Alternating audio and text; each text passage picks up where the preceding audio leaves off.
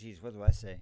Well, the 1, 2, 3, 4. Do you want 1, 2, 3, 4 into the mic, or do you want me to go the other side of the room and shout it like in proper Ramones fashion? Yes, go for yes, absolutely.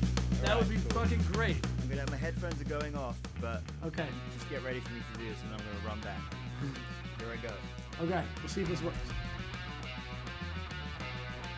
1, 2, 3, 4. On this episode of Punks Talk Wrestling, we are continuing to celebrate Payback Month with our top 10 heel turns, the first in our top 10 series. I'm RW Hellborn, and I am here with the proper prick, CJ Newman. What's up? I think Jinder Mahal was a really good world champion. You're goddamn right he was. He was the best champion of all time, in my opinion, of champions of all time that include Jinder Mahal.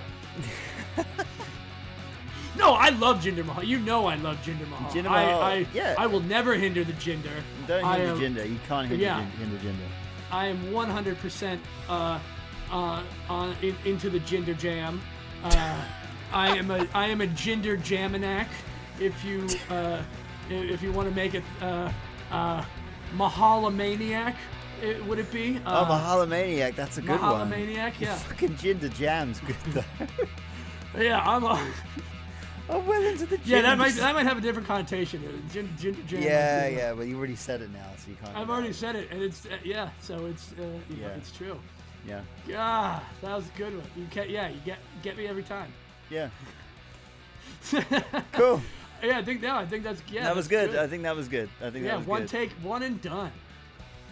Just like Jinder's world championship. Just like his world title shot. Yeah. God, I want to see Jinder Mahal as world champion again someday. It's not gonna happen. I'm sorry. And he may have one more NXT run in him. You never know. I don't know what he's doing down there right now. He's not. He's on the main roster. He's with Indus Sher, kind of. I thought he was in NXT with Indus Sher. Is he on both? No. I'm pretty sure they got drafted to the main roster in the draft. 100%. Jinder Mahal and Indus Sher were in NXT. What happened to that? I am not dreaming this, am I? Fuck! I gotta go back. No. You're 100%. You're correct, but I'm pretty sure. I'm gonna find out right now. I'm pretty sure they got drafted. Was that just a one and done rivalry? It was not really one and. I think they would just say New Year's Evil. Did he just pop down? Here we go. As part of the 2023 WWE draft, Mahal would return to the main roster as Indus Sher collectively was drafted to the Raw brand. Oh, that's what happened to the Angle. They've the Angle just done nothing with them since, basically. Okay. Whoa. Yeah. All right. Well, there you go.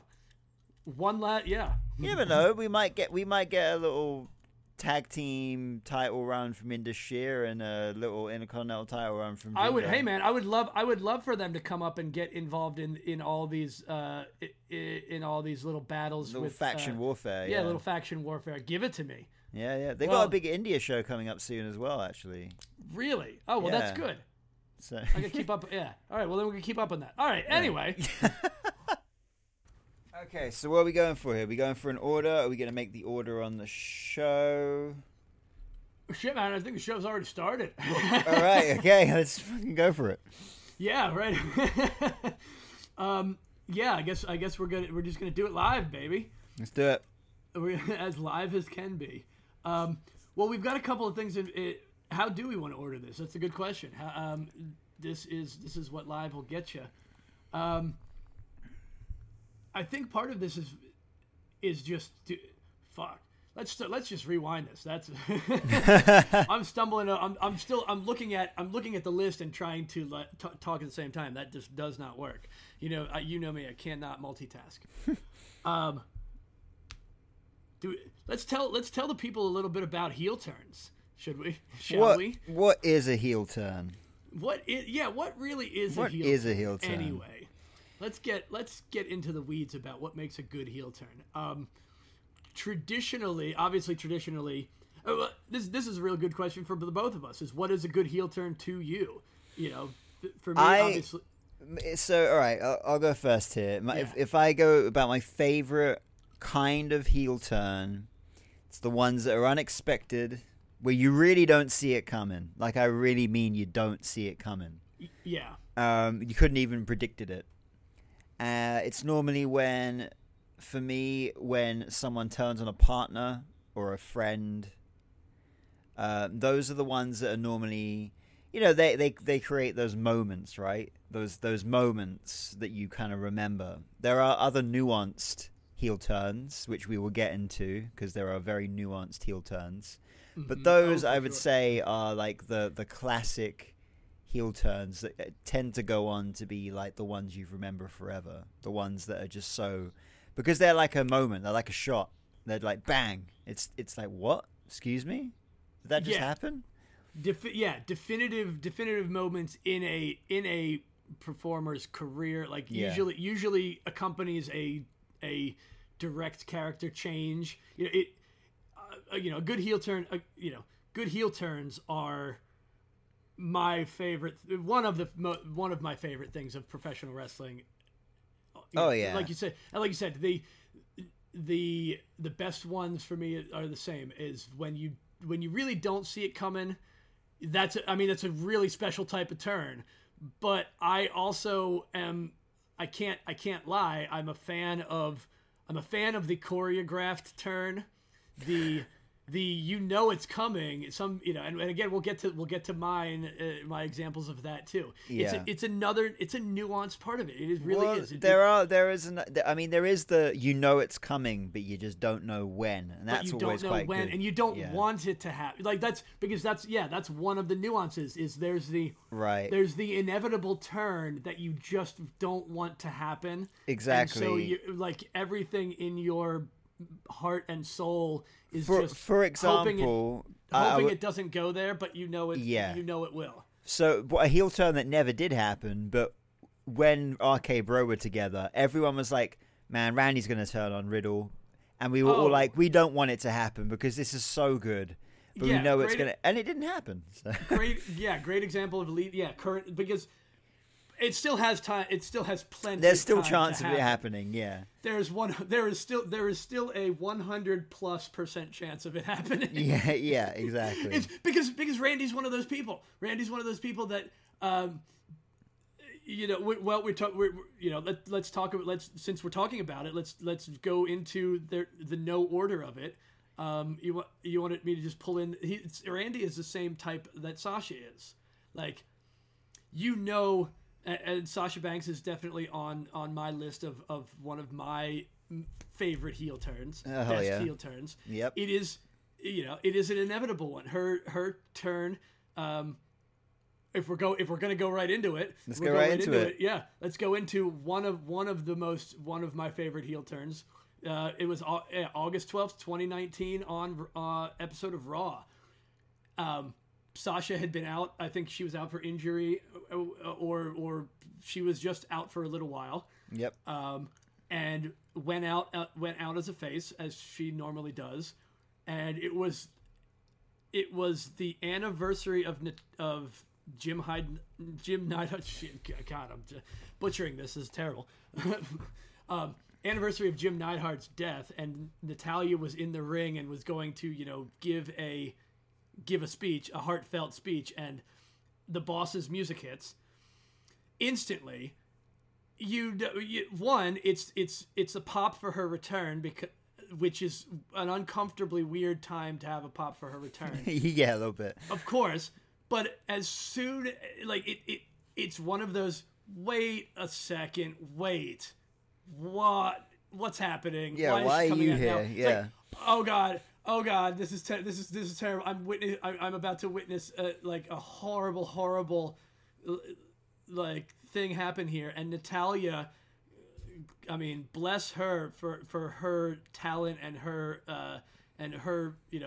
character work. Like, she played it so well. I don't know if you remember, like, a big part that made this even worse is that when Sasha was coming to the ring, she went up to a couple of younger girls in the front row and gave them her necklace and stuff. That really played into the fact that she was a face, Yeah. Did we talk about this earlier, or did we just talk about this off? I mean, literally talk about this just earlier, or did we talk about this previously to the podcast? But I feel like that was brought up. That whole no, it wasn't you. It wasn't. This was a conversation. I just saw someone. Jesus, I'm getting getting all of my inputs crossed. When I was looking up information on that turn, I saw comments to that same effect. Like, right, yeah, there were people criticizing that because if she was a heel, why did she do that? So because she was still a face up until that moment. Like, that's the whole point of. And plus, you want to make everyone think you are a face. Yeah, she didn't come. It's one of those nuances, like we said, is that she interacted up until the moment of her turn as if she was still a face. She gets in the ring. She hugs Natalia. She touches her chest. She points to the sky as if to say, like. She comes out there. She gives her and as a performer, I'm sure that was 100% communicated beforehand. Like, they both, that obviously they were in on it. So that was, in a way, it was her way of giving true respects. Like, it's part of the nuances of the performer that you get to see. Yeah, exactly. And the performance they get to give is the real thing, the real interactions that are real. And then it's like, click, nope, back to the universe. And obviously there's that she obviously has she's wearing a pink wig when she comes out. Obviously, yeah. She like would have pink hair whenever she was face, and then blue hair whenever she was a heel. Exactly, and it looked weird that on TV, watching it live on TV. I noticed that, and that was like the first clue of like, why is Sasha Banks' hair bad? Because Sasha Banks doesn't come out with bad hair. Right, yeah, yeah. Like, it did look like, kind of baggy on her head, kind of thing. It looked a little stuck. And I'm like, oh shit, that's a wig. Oh, it's coming. And then, because at this point, Sasha had turned, on so many people. Sasha Banks' heel turns are just one of my favorite things ever.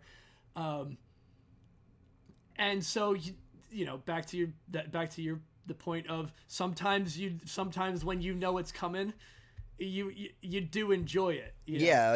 People in the audience couldn't tell. Now, again, she's playing to the crowd.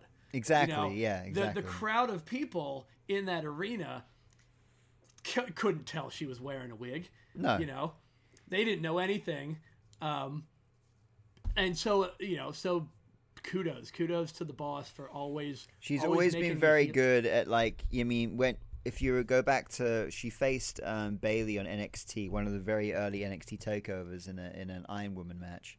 Yeah. And she made Izzy. You remember the girl Izzy used to sit in the front row that was like Bayley's biggest fan? Oh yeah. Made her cry, like made a little girl cry. So she had no issue coming to the ring, hugging those fans and being like, "Oh, I'm back, so nice to see you," and then just break their hearts.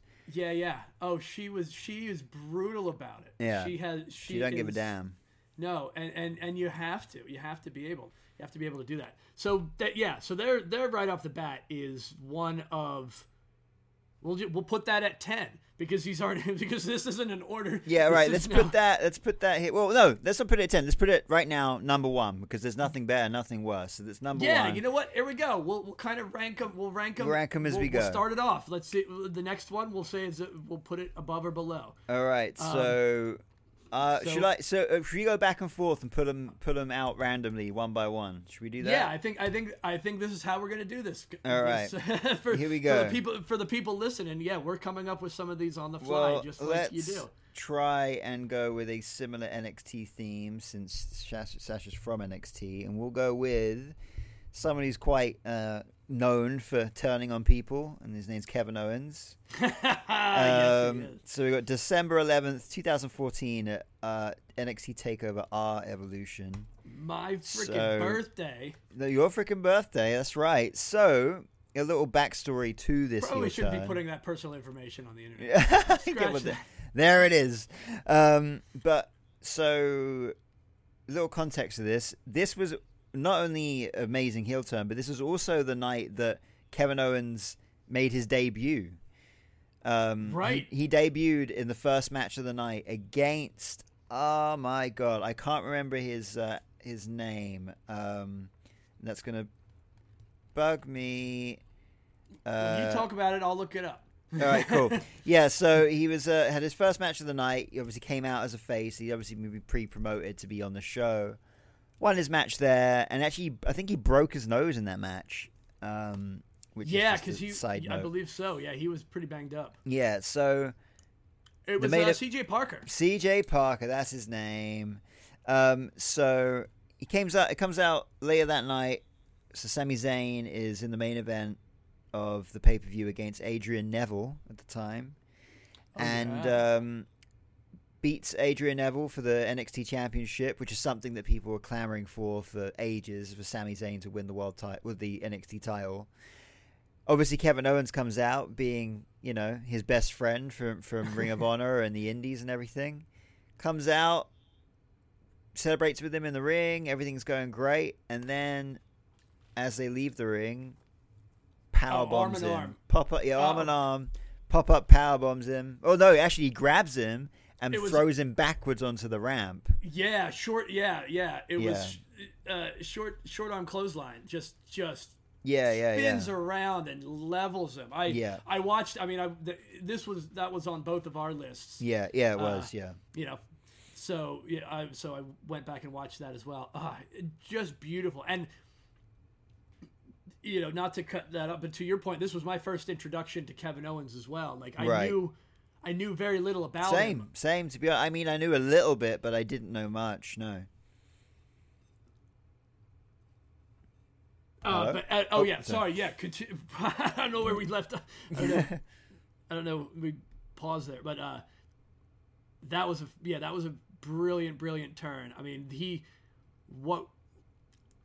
did he beat him? He clotheslined him and then he power bombed him into the ring apron. Yeah, so he basically it's kind of grabs him by the neck and then pushes him down to the floor and then gives them the power bomb onto the apron.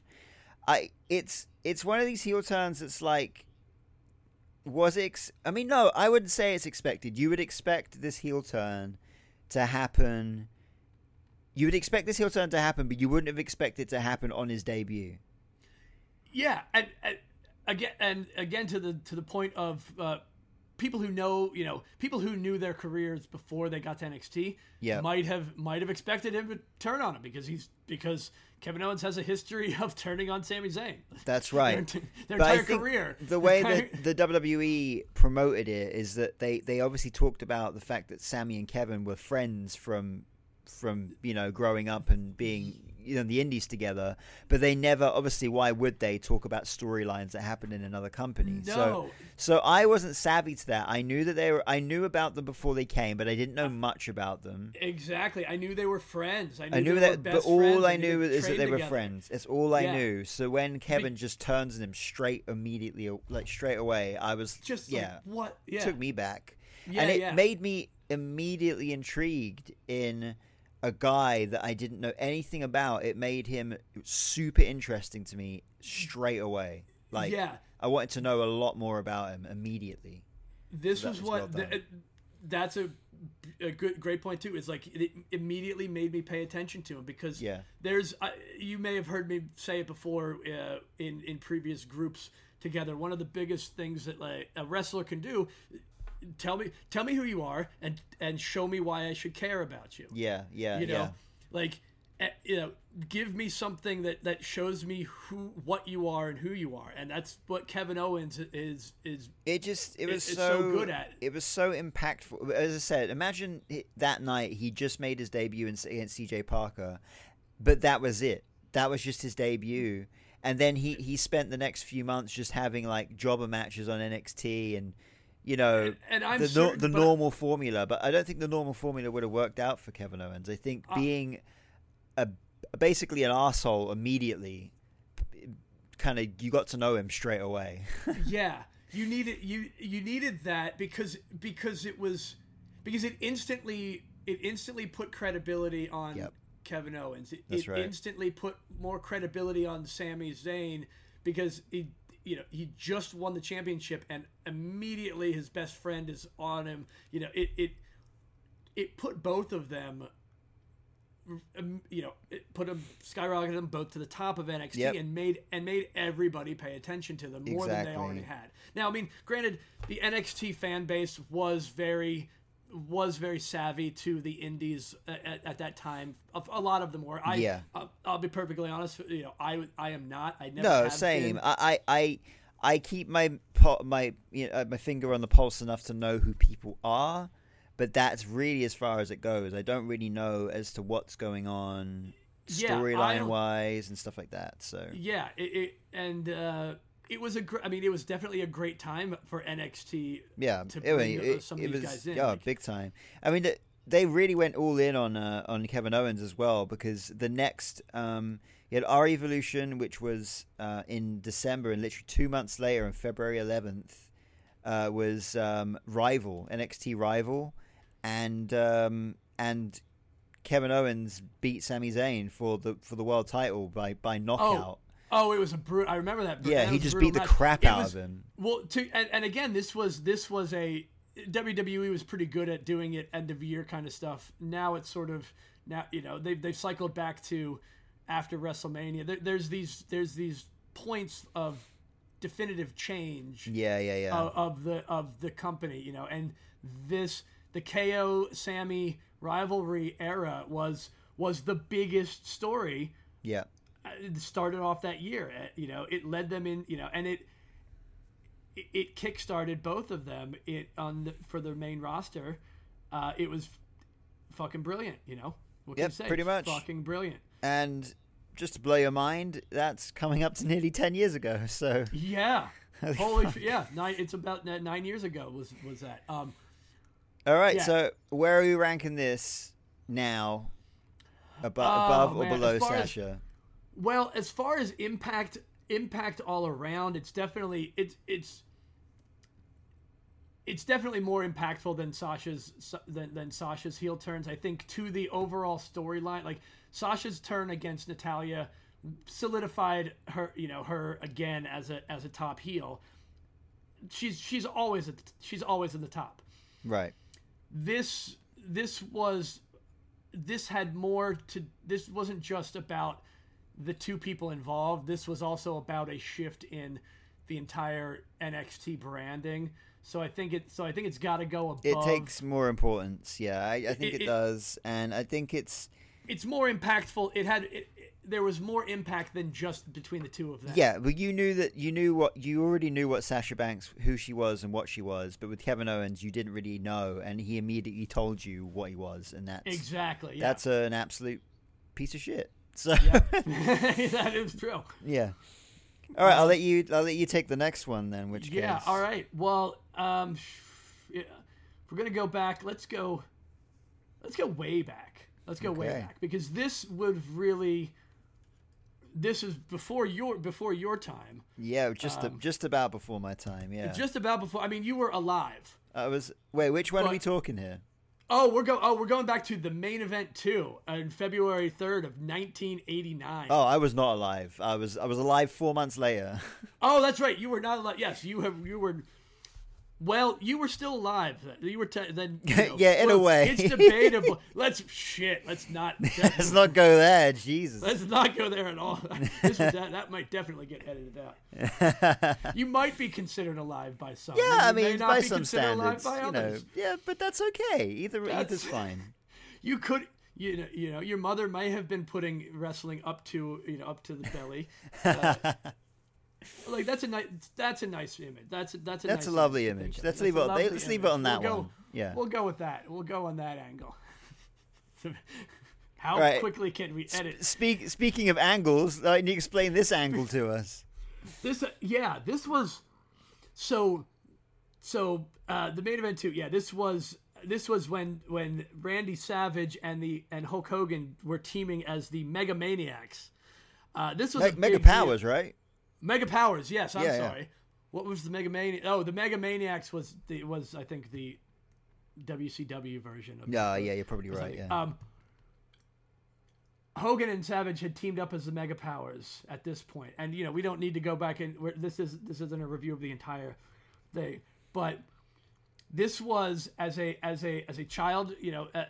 I was a child at this point too, watching this. This was the first major turn that I witnessed, right. Essentially in real time. I didn't hear about it. It wasn't a looking back in review of years past. This was I saw this happen on TV, and I was shocked because my two favorite wrestlers who were finally buddies are now enemies again, and it was the first real like heartbreak as a kid was seeing Randy Savage just completely go crazy over and not really being able to process the complex relationship structure that they must have had or why any of this as a kid perfect scenario right as a kid I didn't make any sense to me anything that was going on. Like I didn't see any of, even though I watched it unfold, I saw I was watching wrestling as a kid pretty regularly, so I was seeing the build up, and I remember seeing the Mega Powers get together and the whole thing with Elizabeth getting injured and the beginning of the rift, but it didn't. And I specifically remember Jesse Ventura on commentary always being so negative and leaning into like the questionable stuff, because he was a heel, and it was perfectly reasonable for him to do that. Watching back as an adult, I'm like, wow, man, I can kind of see how easily it would be to get down a slippery slope of this. Man, it was such a well done, and kind of it was the first time that I remember seeing WWE do a long play. It was the first storyline of its kind. It was a lot less linear than storylines in the part. It had more moving parts to it, and it was more. It was the most the most soap opera type storyline that they had done up until that point. The one thing I do like about the backstage, when Miss Elizabeth is on the gurney. I'll use an American word for you there, gurney. We don't use that over here. What is the British term over there? What would you call a mobile hospital bed? A stretcher. For every, you guys call it stretchers too, but we call it stretchers regardless, no matter what. Oh, okay. Yeah. You just don't delineate between whether it's being carried or whether. No, stretcher's a stretcher to us. Gotcha. So when she's laying on the gurney stretcher, and they're having that discussion, and they're yelling at each other. Well, Macho's more yelling at Hogan than anything else. That kind of backstage segment where you've got like a handheld camera and you're in a room that is just a room, if you get what I mean. It's not but we've seen backstage segments before. We've seen the Piper's Pit. So any backstage segment up before this point was an interview segment with like a WWF logo in the background, or as I say, Piper's Pit, barbershop, whatever. Yeah. But this was like the first of its kind where it was like an actual backstage, and it revolutionized essentially WWE programming from that point forward, because that is a thing you see now on a weekly basis. Backstage attacks, probably one of the first ever backstage attacks ever filmed. Really, maybe I don't know. But as far as we're especially in WWE, which again, this is what we're focusing on. Right. We both ramble on a lot to each other and do need to. I need to remind myself that there may be an audience listening there. So we want to make sure that they know that we're not leaving any part of this out. We are. We're still getting our bearings on all of these things. So we are a WWE centric podcast at the moment, because that's just what we have the most knowledge of, and exactly. But we want to give credit to the fact that all of these things that we're picking out are they're all WWE based. Yeah, that's not to say within amazing heel turns. Exactly. Otherwise, but anyway. Exactly. Yeah, no, you're right. Yeah, back to that. I think you're absolutely right, and it didn't even dawn on me until literally you just brought it up now. It's like, yeah, that's the first time I've never seen that before. So that made it way more impactful because of that. It felt real. It felt real really real. It felt like, whoa, why are they filming the medical room? Like this doesn't feel planned. And this is a precursor to this is 1989. Right. This is a precursor to actual reality TV. Yeah, once again, WWE not getting the credit for revolutionary television that they so deserve. But but you know what? They've never asked for it, and they've never wanted that recognition because they've always held their own. Exactly. Even though it was still kayfabe was very much alive back in that. Of course they're not going to. They want you to think it's all real. Right. Exactly. Still, they still have. It was still alive, but this was. You're right. This is the first time ever seeing this, and so this has got to go. I mean, this has got to go above. It's going to go above both. I mean, it's going to go above both of them for now. I mean, not only that, but like you had Savage. Obviously, he turns around, hits Hogan with the title, but the thing that makes him really like dastardly heel, especially in this age as well, is he grabs Miss Elizabeth and throws her to the floor as well. Oh yeah, he was. And that's big times. I mean, I don't think a woman had ever been like handled like that on. No, it wrestling, really in wrestling for sure. And I mean that was, and because of how quote unquote real finger quotes real, they wanted to make it seem like that it really made him even more of a heel because now he's treating Elizabeth, she's treating Elizabeth even poorly. Yeah.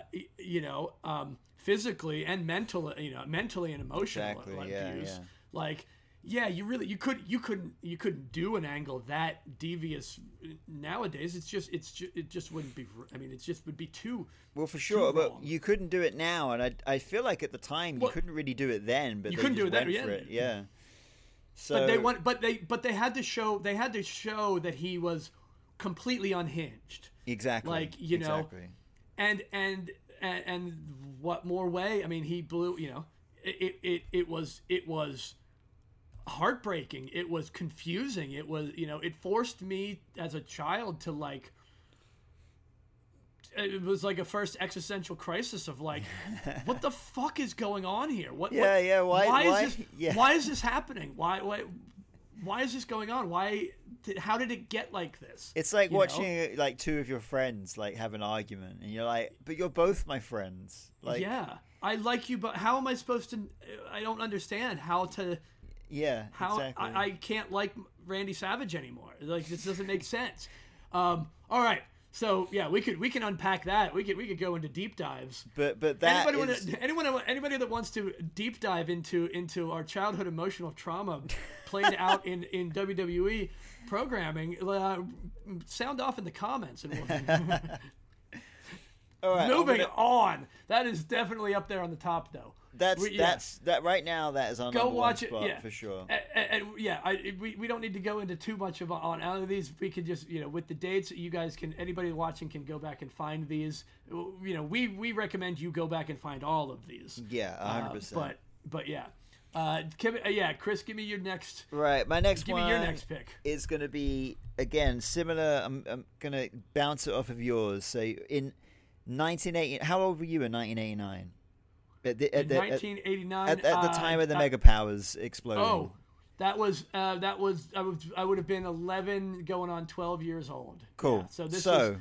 Yeah, let's speed forward to December 12th, 1999. Armageddon. And also my birthday. There we go. Wait, hold on. Oh wow, really? No, wait. Oh wait, sorry, I got so confused. Every day is my birthday. December 12th, 1999, Armageddon, and I was 10 years old at this time. Now, as you say, like, the Mega Powers exploding was a formative thing for you. Up until 1999, I'd been watching wrestling since about 1996, when I was about 7 years old, and obviously things were a bit hazy when I was like 7, but like by the time I was 8, 9, you start to really vividly remember stuff. And by 99's around, I can vividly remember so much. I mean, about wrestling at that time, especially of how polarizing it all was to watch. It was like every week was insane. So that end of the 90s and early 2000s. It was. Yeah. So. I mean, at the time, I used to watch Raw with my dad every single week, and at a very weird time to be watching wrestling with your dad, but here I was. Yeah. But I remember you know what? One of my fondest memories of watching wrestling with my dad was watching the Stephanie McMahon Test wedding, because I remember it so vividly. We're talking about 25 years ago at this point, but I vividly remember watching that wedding with my dad, and then Triple H coming out and showing that he had got married, like basically got Stephanie drunk and married her in secret. And it was so terrible. Yeah, I was 10, so bad. I was 10. Like, my dad was whatever age he was at the time, but we were both, lack of a better term, marking out. We were like, "This is crazy! Like, this is no way is this happening. This is insane." So obviously that led to Vince versus Triple H in the main event, and we had Stephanie McMahon sitting in the front row to spectate her dad take down the horrible piece of shit that was Triple H at the time. And they had what I feel like was a really good Falls Count Anywhere match. By the way, when I was a kid, Falls Count Anywhere matches were very, very rare. They still are, but like, I remember this going, whoa, like, you can pin them anywhere? That is great point. That is very true. Falls Count Anywhere is probably one of the least used gimmick matches in WWE. I think they're so good. And like, they're so good because you can there's limited possibilities to what you can do with them. There is, but I'll bet you if I had to just make a wild guess, it would probably because of their use of the hard cameras. Yeah. It probably makes for a more difficult time to get their good camera work, and maybe they just don't like. I don't know, but it's very it's interesting that you mentioned that because it is very seldom used. It's funny. So right before this was there was the Hardcore Championship, right, and that obviously, I mean, we saw matches end in the Mississippi River kind of thing, like, legitimately.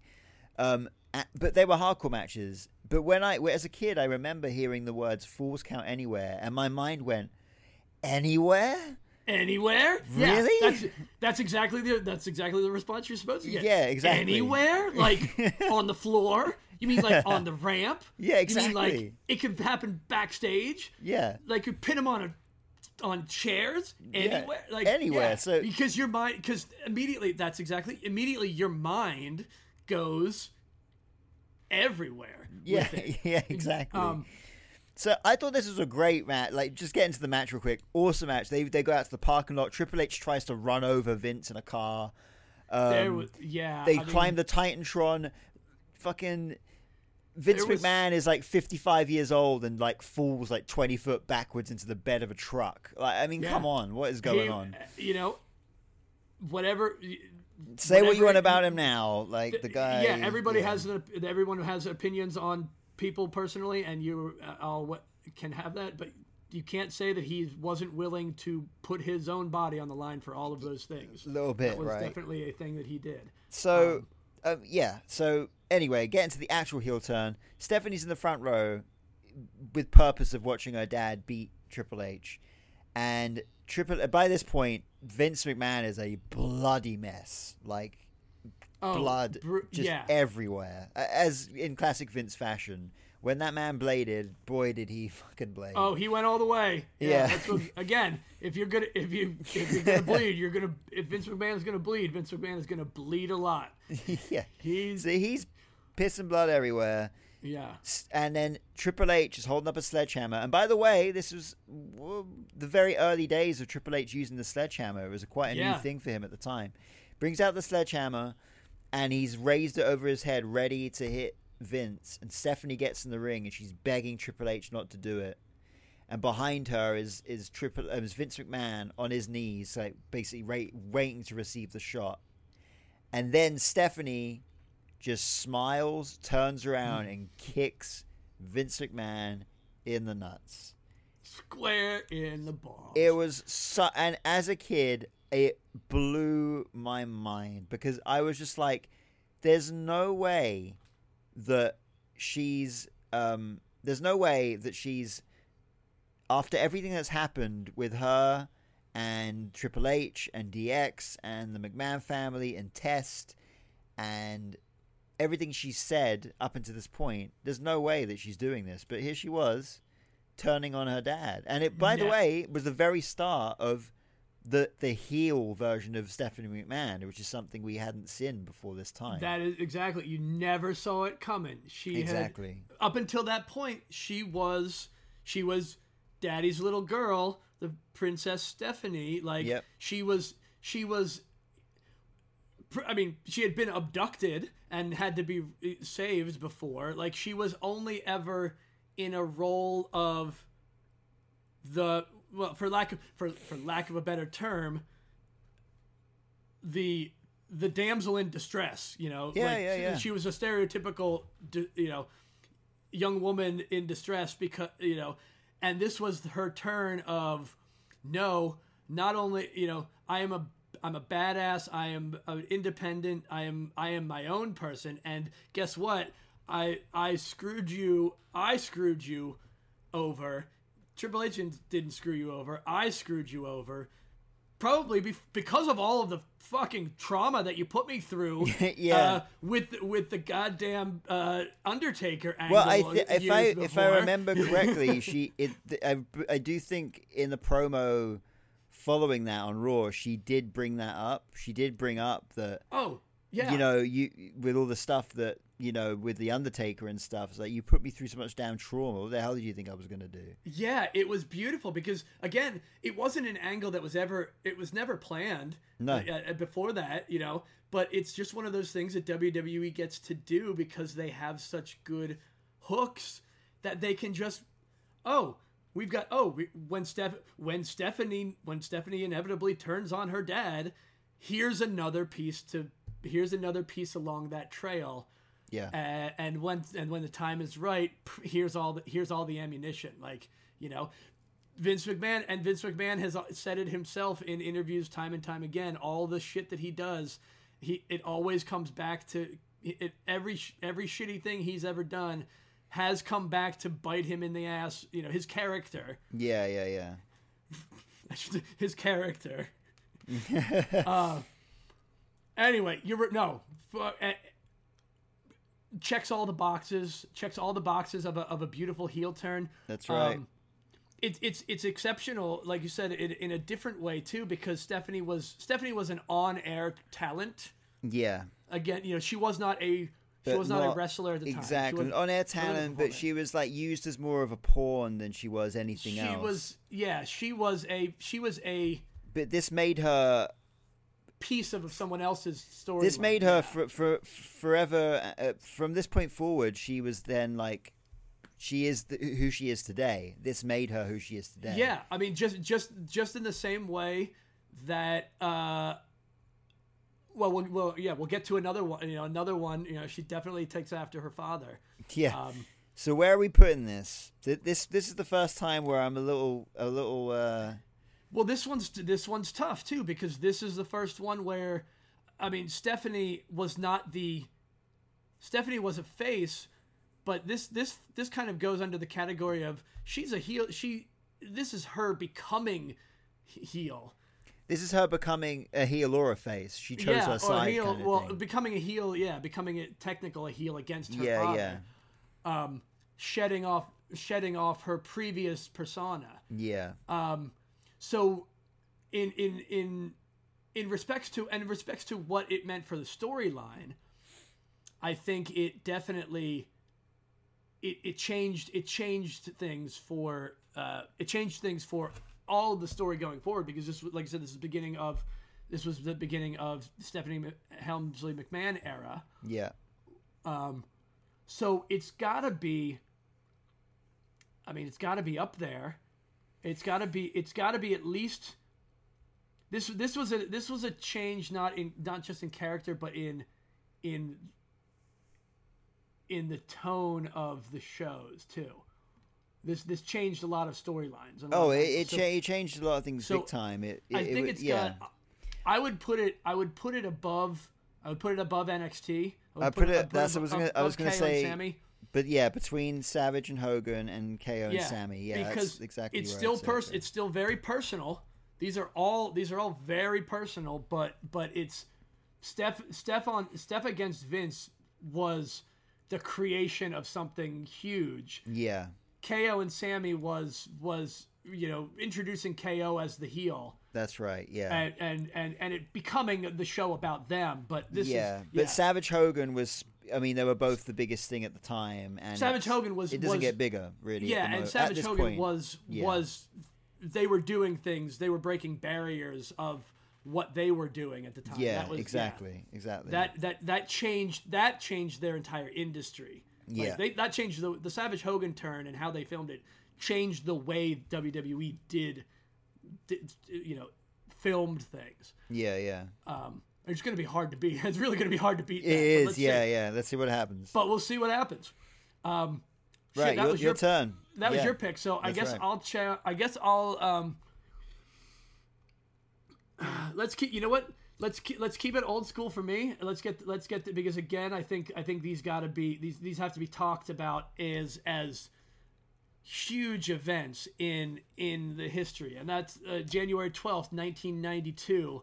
Okay. On an episode of The Barber Shop. On an episode of The Wrestling Challenge. On Wrestling Challenge at the Barber Shop. We don't have to go again. We don't go into all this.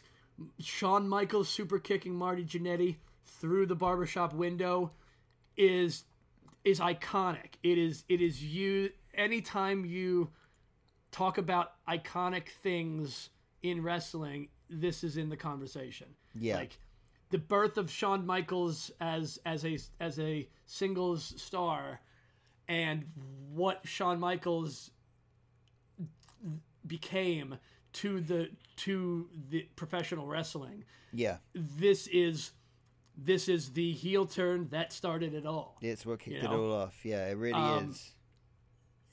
And where do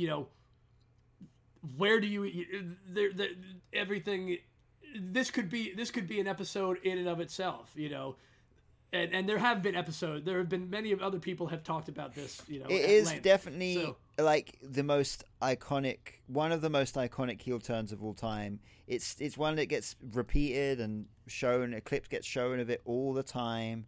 Because it's the moment that Shawn Michaels became the Shawn Michaels that we know now. While the same could be said for the last heel turn with Stephanie.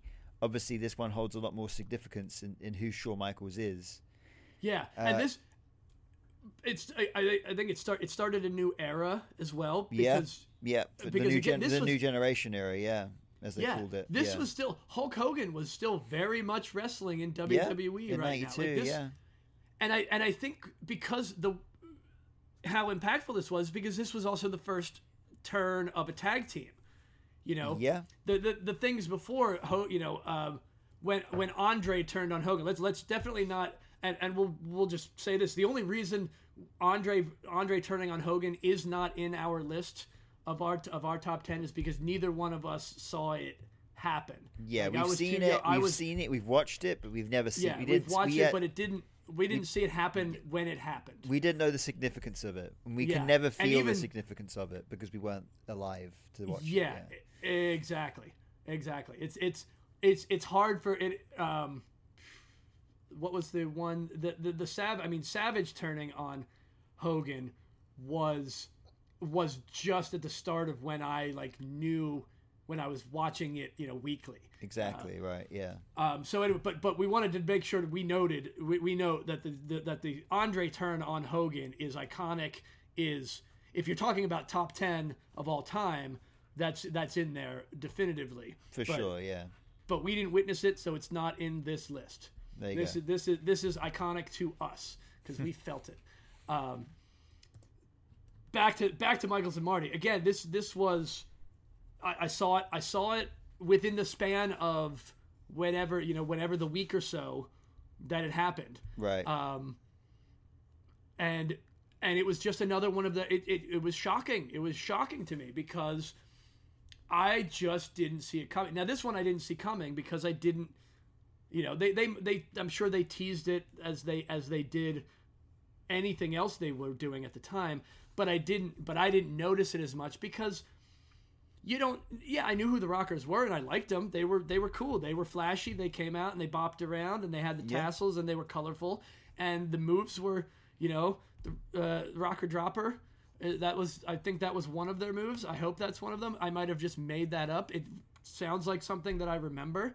I got a quick, Chris, tell me if I just made that up or if it's real. No, I think that's real. I mean, the way I haven't heard it in so long. It's like, I think they had their issues with each other. I can't remember exactly what the issue, but they're having issues between each other, and then basically on the barbershop they basically resolved their issues, and if you remember, Shawn Michaels raises Marty Jannetty's arm, and you perceive it to be like, okay, everything's okay now. Yeah. And then he just lets go and super kicks him. Yeah. Oh yeah, and it was the Rocker Dropper. I was just having one of those momentary. Oh right, yeah. We're recording. and I'm, yeah. I was questioning my own memory. Anyway, again, it made me take notice. It made me take notice of Shawn Michaels and what was going on, because I just saw them as a tag team. They just were doing their thing, and they were a side. They were a secondary thought as a tag team. Yeah. To me as a kid at that time. But when he super kicked Marty through the window, I'm like, again, what the fuck? Yeah. What's going on? The crazier thing is that these two they'd been a tag team since 1985. They've been a tag team for 7 years by this point. And like, this is like, as you say, I'm really trying to think. I'm not saying I'm a wrestling historian or anything, but this is definitely one of the.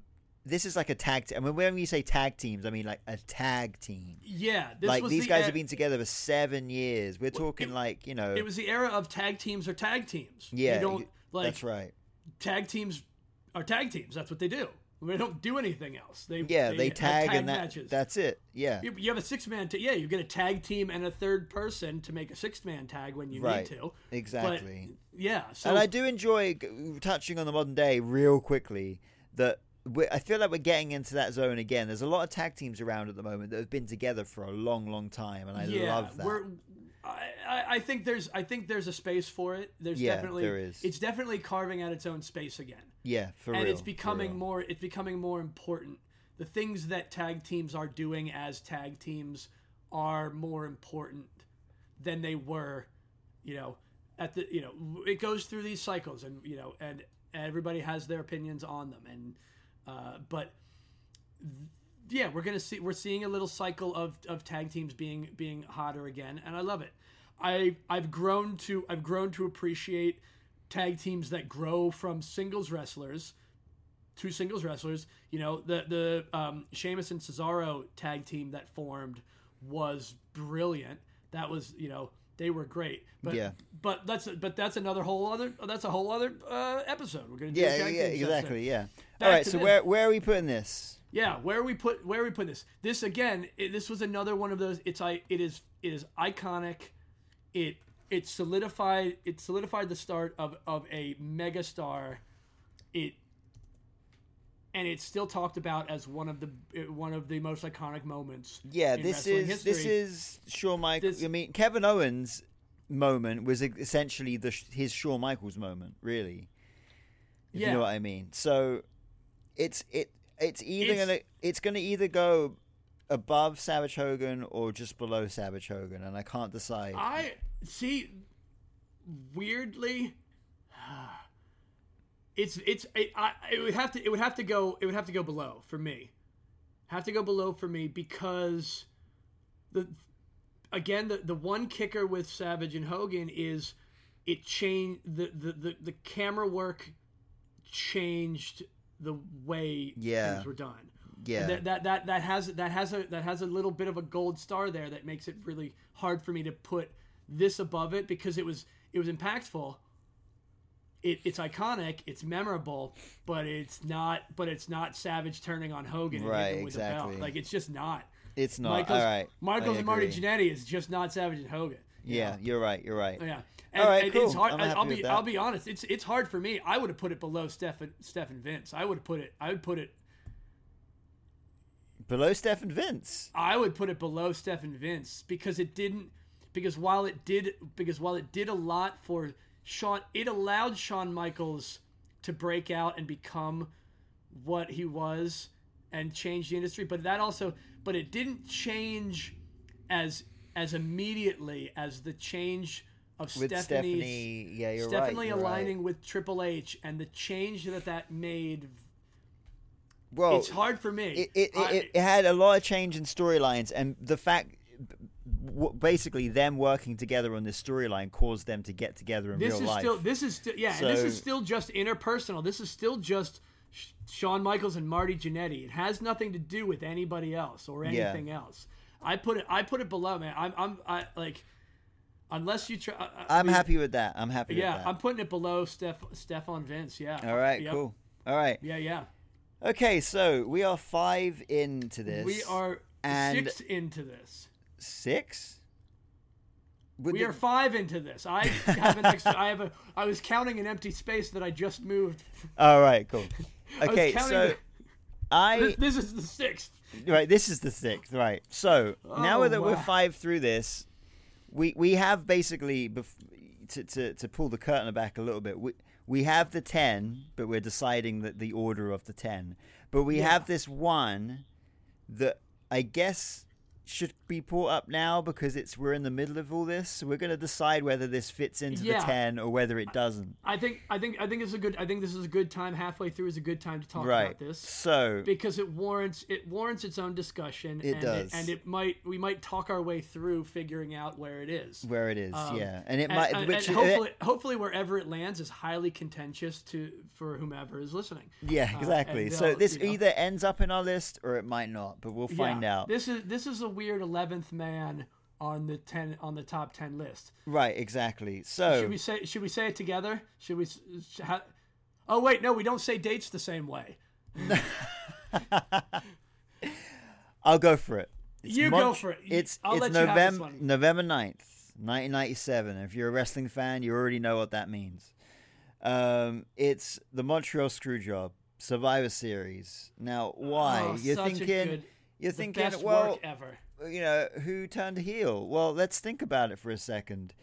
No one really turned heel. Someone became a heel because that day, Vince McMahon became an on-screen talent. Before that day, he was nothing more than a commentator or a backstage interviewer. And in that moment, on television, on that pay-per-view, everyone was like, Vince McMahon is the owner of the company, and he's making himself like that's what he's presenting himself as now. Yeah.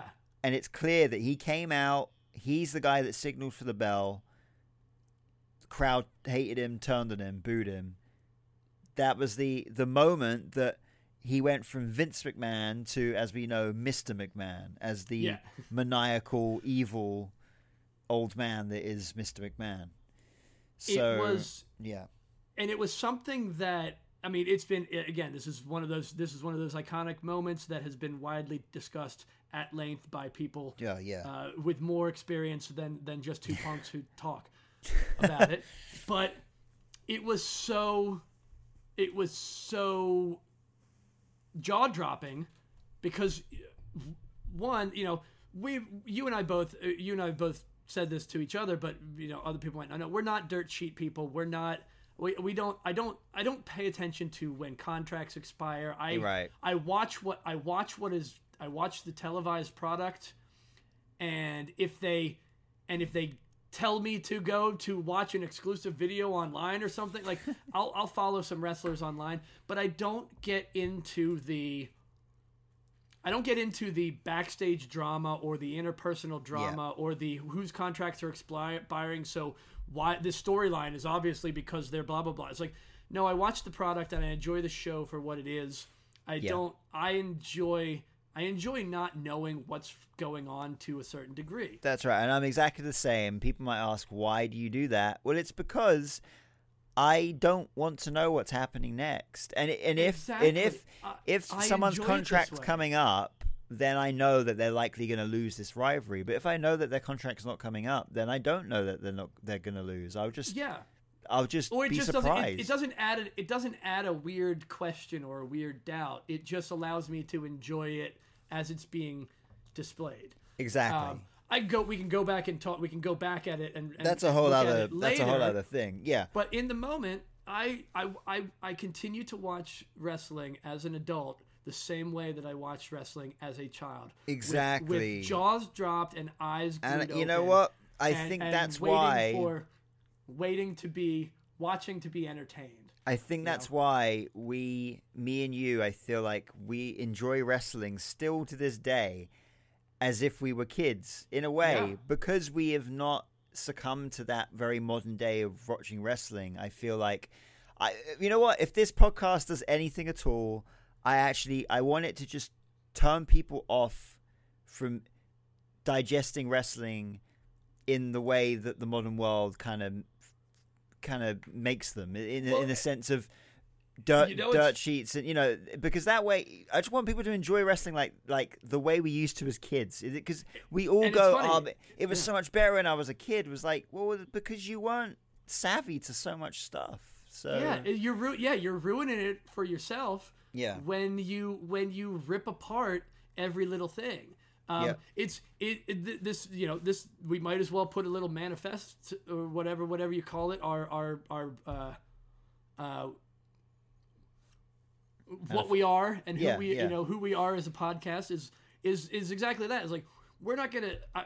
I hope that people who listen to this are either wrestling fans that just enjoy other people's takes and what other people are interested in, or people that just want to get into it or want to get into some other old stuff. I don't know. But the whole purpose of us doing this together is just so that we can really share it with each other and rekindle that joy that we both have as wrestling fans. We're doing it for ourselves. We're doing this solely so Chris and CJ, Chris, we'll get all so that we can enjoy this ourselves. Yeah, that's right. And hopefully other people who stumble upon it will get something out of it too. But it's really, we look at the positives of all this stuff as much as possible. And for as crazy and as much as the Montreal Screwjob, I'm sure, was very much a difficult thing for a lot of the people dealing with it. Take whatever side you want to have on it. Look at it from all perspectives. It certainly had to have been a difficult time, because these are these people's livelihoods. This is This is what they do, and it's really insane to think about it. But from a standpoint of a spectator, that was one of the craziest things that ever. That was one of the most professional wrestling things that happened in professional wrestling. There's nothing that can be compared to it. Nothing ever can be compared to it. It is one of the most iconic things that happened, and therefore, and nobody lost anything from that. Feelings might have been hurt. Yeah. Sure. There might have been all of the things that happened, and I will go on record, and it doesn't matter what anyone ever says. Bret Hart and Vince McMahon and Shawn Michaels could sit me down and look me dead in the eye and have a polygraph on them and tell me that it wasn't all a work. But there was so much work.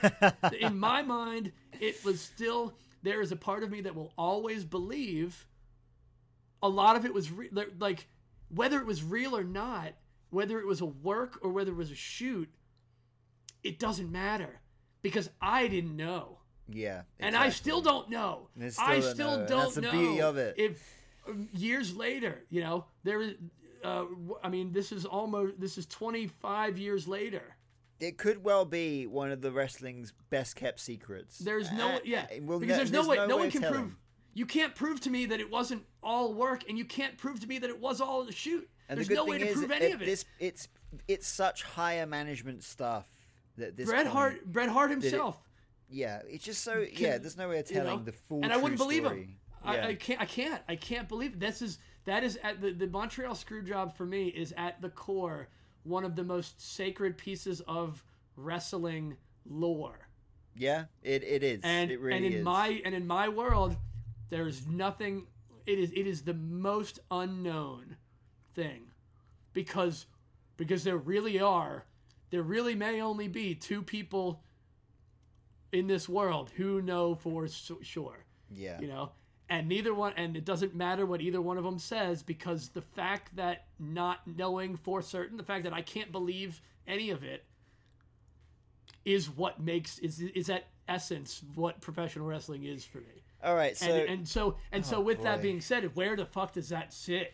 All right, is it a heel turn? Let me tell you something. It is a heel turn. You just worked me into a shoot yourself because because I made you believe. You did. I was hitting here, listening to you talk about. I made you question everything. Yeah, and now I'm sitting here going, man, you're right. When you said it's part of, it's like one of the biggest parts of wrestling lore, I'm like, you're fucking right. Like, there's nothing like this in any other form of entertainment. Tell me I'm wrong. Like, there's nothing like this has happened in anywhere else, and it's just so iconic that it's just like, is it a heel turn? Yeah, because it created the right. This is a whole other discussion. God tier healed. It created one of the best heels that the industry has ever seen. Again, say what you want about Vince McMahon as a person, but for real, he doesn't get more heelish than Vince McMahon or Mr. McMahon. He is the god tier, the heel of the heels.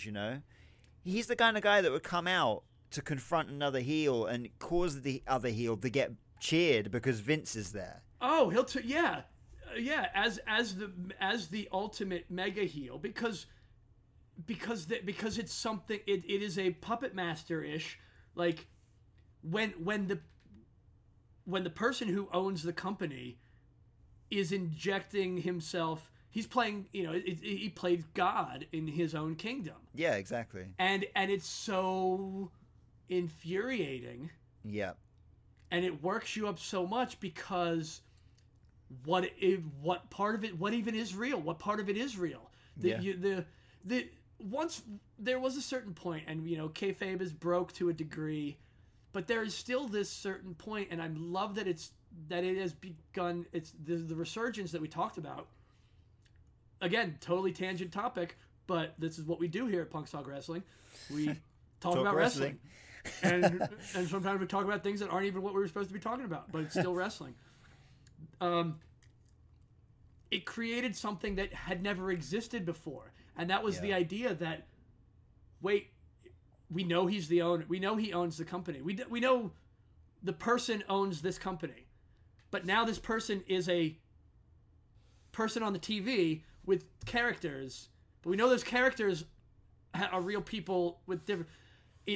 It set up a dynamic. It began. It was the first melding of the meshing between the real world and the WWE universe. Like, that's right.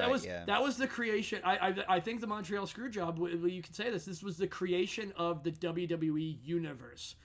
Yeah, I guess so. Yeah, because it's a crossing over between what is real life in the fact that he does own the company.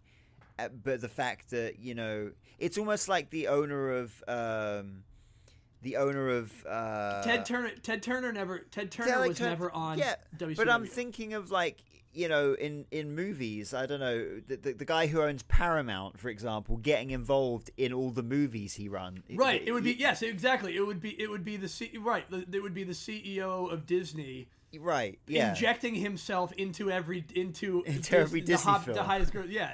Yeah, it doesn't make sense. It doesn't make sense for anything else in this world except for professional wrestling. Yeah, the anomaly of the professional wrestling existing in this world is something in and of itself. So where does this live? That's why this is why this is in the list now. I've decided, and this is why I've decided it's in the top of the list. It has to be. It has to, if it's in the list, it has to be at the top of the list. Because it doesn't get much bigger than that. I'm sorry, but I don't think it does. It has to be. Yeah. It's going to be so I guess what's going to happen is once we get our list, it's either going to be a top 10 plus one or we're going to I think we're going to have to kick out the bottom one basically. We just kick it. Yeah, we just kick them out. Yeah. We'll whoever winds up at the bottom will be, thanked for all the all the great stories. Best of luck on your future endeavors. Best of luck on your future storylines. Yeah. All right, it's on top. Let's put them up there. Let's put it up Boom. there. Let whatever anyone that doesn't want to agree with it can disagree with us in the comments. That's but right. it's up there for now, and I can tell you, I don't think anything's getting it out of it. Because it checks all the boxes, like you said. It checks all the boxes. It instantly everyone hates him. Yeah. Check. He's a heel. Check. It broke something of the. It changed the foundation of the industry. It changed more than anything. It literally didn't only change the WWE. It changed WCW. If anything, it made it more apparent because, again, going back to this time period, me not knowing things, I had no idea Brett's contract was up. I had no idea Brett was going to WCW. And not only that, as a person watching this, didn't have any clue what was going on. And when Brett did a WCW sign, I was like, wait, what the fuck? Yeah. Is he going to WCW? Oh, God, that was so good. That was it. That was it for me. So it's like, how is this not all a huge war? Like, for him, for all of the things. Anyway, it's... But the thing is, because for me, that's the other qualification for it to be a heel turn. It has to be a work. Think about this, though. I was an 8-year-old when this happened. But I was watching, and I do remember this pay-per-view, right? And I don't know if I watched it at the time, but I must have watched it around the time. Maybe the start of 98, potentially. It was a lot harder to watch wrestling in the UK than it was in the States. Certainly. Well, also because it was still also coming on. Yeah, live. It was still coming on. Yeah, watching Raw was easy and kind of easy, but watching a pay-per-view was fucking difficult. Anyway, like I as an 8-year-old had no idea that Vince McMahon owned the company. Why the fuck would I? I didn't have Wikipedia. I didn't have WWE's corporate website page of employees. I didn't know. Yeah. I was 8 years old. I thought Vince McMahon, from anything I've watched in the past, was a commentator.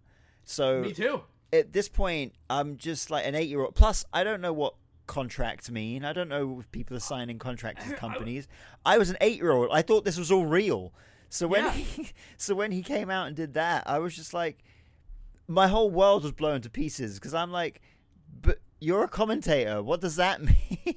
Yeah, exactly. There were so many things that didn't make sense. So many questions. So many things that were just this is insane. This was also back at the time when Survivor Series, they were holding Survivor Series on Thanksgiving night. On the Thursdays of American Thanksgiving. Yeah. So, I know there's a lot of people that in the previous years of this time, the post 2000s where people were they were very vocal about chastising WWE for working on certain holidays. I'm like, hey man, they've still gotten way better than they were before. Anyway, that's a caveat that has nothing to do with any of this.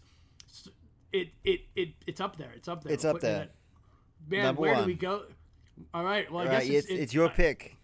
We're just gonna I guess we're gonna go to flesh out where the rest fall here.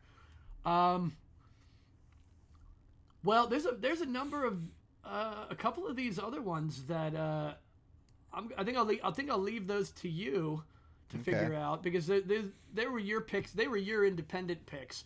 So I'm gonna go to something that's a little more recent. Let's put up talking about teams turning on each other. We'll go back to that because it had been a while at that time since we saw a nice team turn. This one though, it wasn't just a tag team.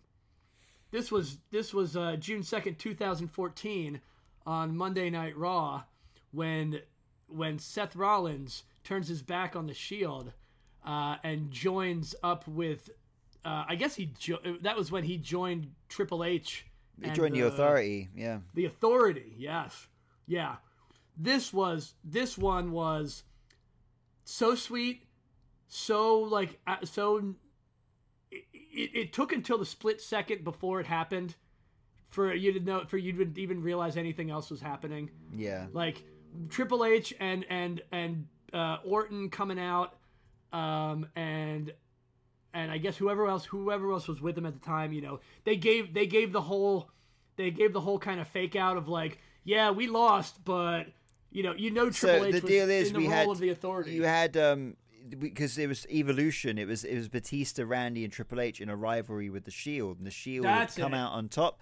Batista or Blue Tista yeah, they had at just the beaten time. them the night before. Yeah, he did his good wave goodbye, and he went off, and they come out, and then Triple H essentially was like, "There's always a plan B." Yes, and he was looking at his sledgehammer, and I think everyone was thinking, "Oh, he means Plan B. The sledgehammer's Plan B." And then, but when you and if I'm remembering correctly on TV, as soon as he was doing that, you notice there's like a split second where when the camera pans back to the ring, when it pans away from the Shield in the ring to Triple H at ringside, all three of the Shield are lined up together. Yeah. It pans back to the ring, and the first thing you see the first two. You see Ambrose and Reigns, Roman. They've walked forward. And you don't see Seth, and it's like a slow instant reveal of the first moment. And this goes back to the production, the WWE production value. Fucking brilliant when it comes to that. There's one moment in the heel turn which it literally makes the hairs on my arms stand up when I watch it. Stand up right now. Just talk. Yeah, exactly. But there's this moment that right before Seth is about to hit Roman in the back with that chair, there's one fan in the crowd that literally it screams like a guttural no, like he's like he's like no, like you, like literally a no of like disbelief, like they saw it coming. Somebody saw it coming and were loud enough to get the scream picked up, probably from the commentators. Yeah, just screaming no, like you can't do this, and it turns in his brothers in the Shield. Yeah, I mean it's for sure one of my. It's. I mean, it wouldn't be in the list with that if it wasn't, but it really is one of my favorite of the modern era. Not much tops it, really, if I'm honest with you. It's just executed so perfectly. You didn't see it coming. You didn't see it coming. It hurt. It hurt so bad. And it did. This one actually did hurt. Yeah. And oh yeah, dude. Just talking about it again is because it was just a perfect time. It was a perfect time to for something like that to happen. The Shield had done it all by this point, besides win world titles, really. Right? Yeah. And exactly. And it was time for them to split off. Yeah. And they broke it. They never went back to. I mean, they went back to the Shield a few times randomly. Yeah. For things, but they never went back for a full run, and they never drew it out, which is really nice, because it. We'll talk about this more. We'll talk about this more. We talked about this. We're taping these episodes in reverse. So we talked about this in our last episode.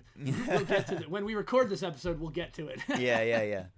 But this has to do with a match. The payback match with Jericho and Ambrose. Yeah, exactly. Payback 2016. Yeah. That we talked about last week. Yeah. God, this is gonna be interesting. Checks the boxes of you never saw it. You just never saw it coming at all. No. It changed the landscape of all sorts of title pictures.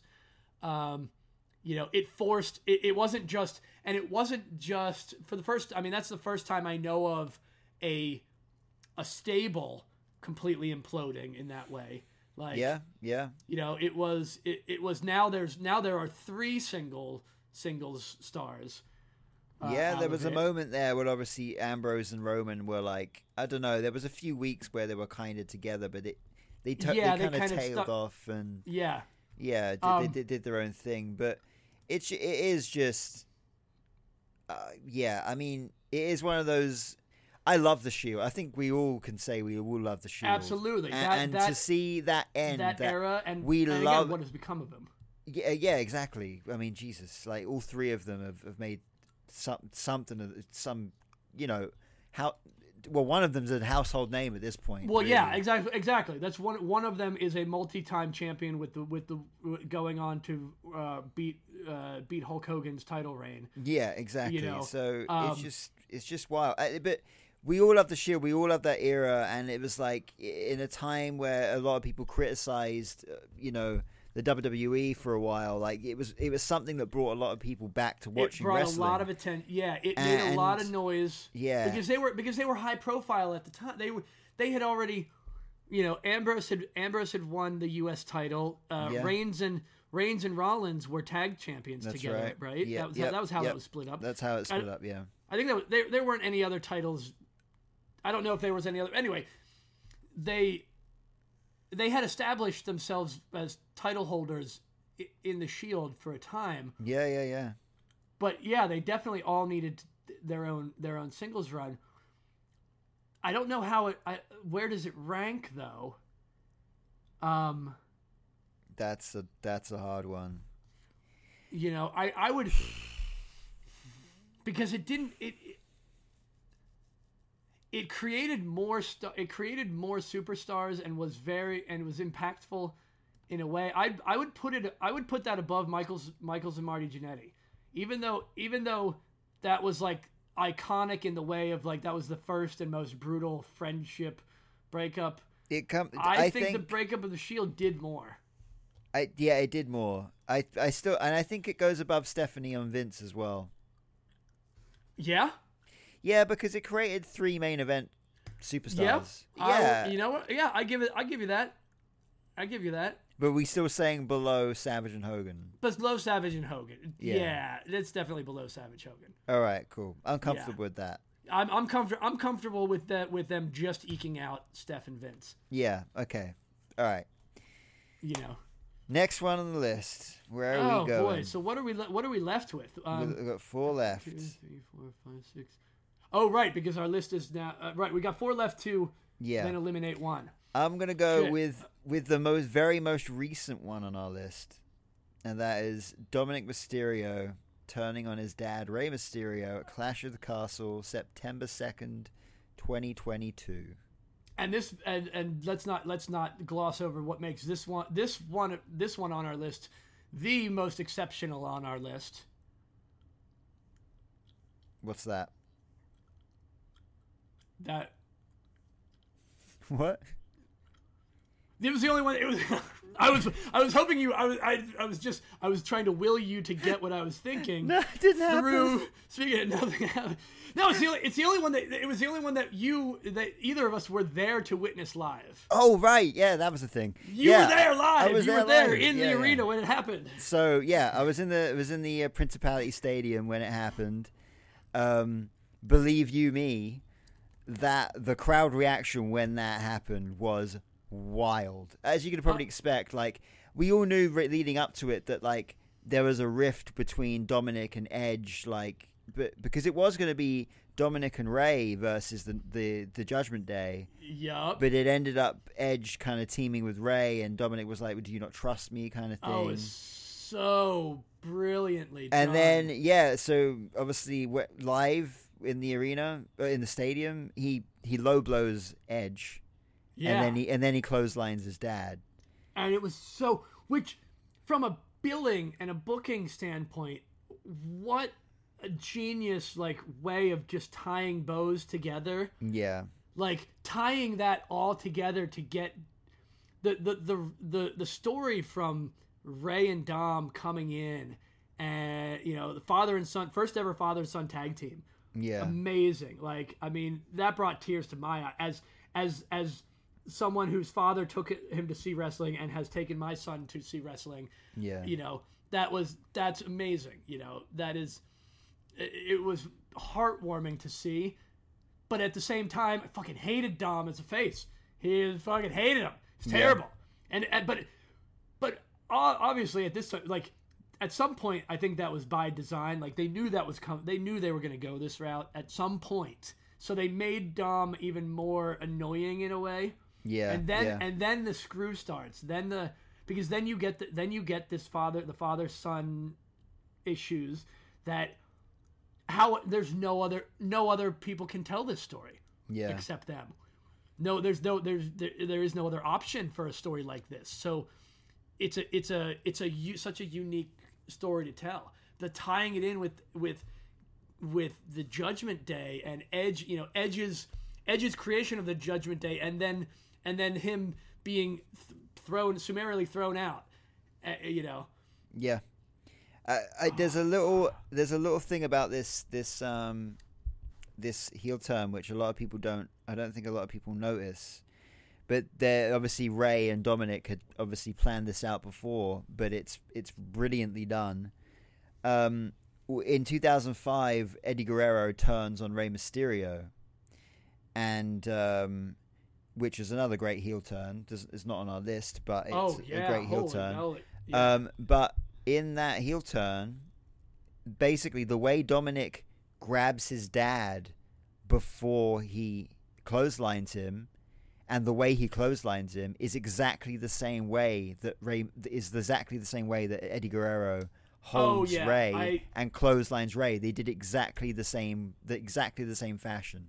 So good, yeah. Good. So they obviously took a nod to that. Yeah, it's like a little. I love when they take little something just small like that. Yeah, exactly. And just be like, ooh, I'm gonna do the exact same clothesline the exact same way. It was. Yeah.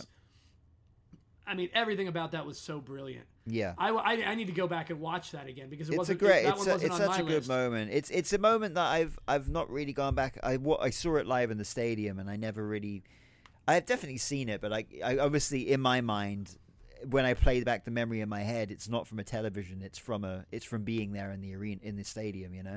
Yeah. So the crowd reaction alone was just making my hair stand on end. It's you get you've been there when something like that happens. The electricity in the building is just it's something undeniable. else. It becomes like flash memory into your brain. Yeah, exactly. So it was burned into you. Exactly. So it's one of those moments, and look where it's got us now. I mean, that was the moment he joined the Judgment Day as well, and we've now creation of one of the biggest heels generated Dirty Dom and the dynamic between him and Rhea and all of the Judgment Day, and being one of the biggest heels, honestly, in the wrestling industry right now. And it's just so brilliant. All of it's so brilliantly done. Yeah. Being that Rey Mysterio's never been a heel. No. To my knowledge, he's never been a heel ever. Yeah. So of course this is just so turning the knife in the wound for his son to be such a dastardly heel. Yeah. And Rhea for her part too, her. Just want a side note. Mention how amazing Rhea Ripley is. She's someone who we could all say, but been a fan since day one. Oh, hell yeah! This is a megastar. This is someone who gets the business. Her mannerisms, her movements in and out of the ring, the way she interacts with other players, the way she interacts with Dirty Dom, her succubus style, always whispering in his ears, always just slinking around, and it's one of those, and it's one of those funny things because it's a little there, the role reversals in a way. She's playing off of she's reversing the role of the chicken shit heel who would pull the valet in front of it, when Fandango would pull Summer Rae in front of him. And the idea being, oh, you're not gonna hit, you're not gonna hit a woman, you're big guy against a definitively smaller woman comparatively, right? Exactly.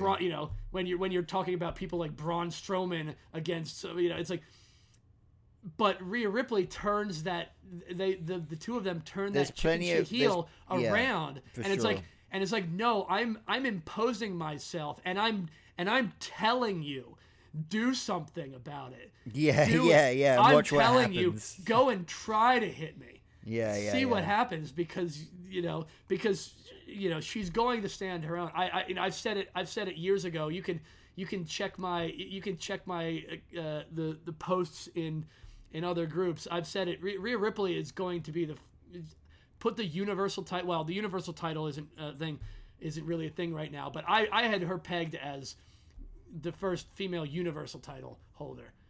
I definitely see her universal champion.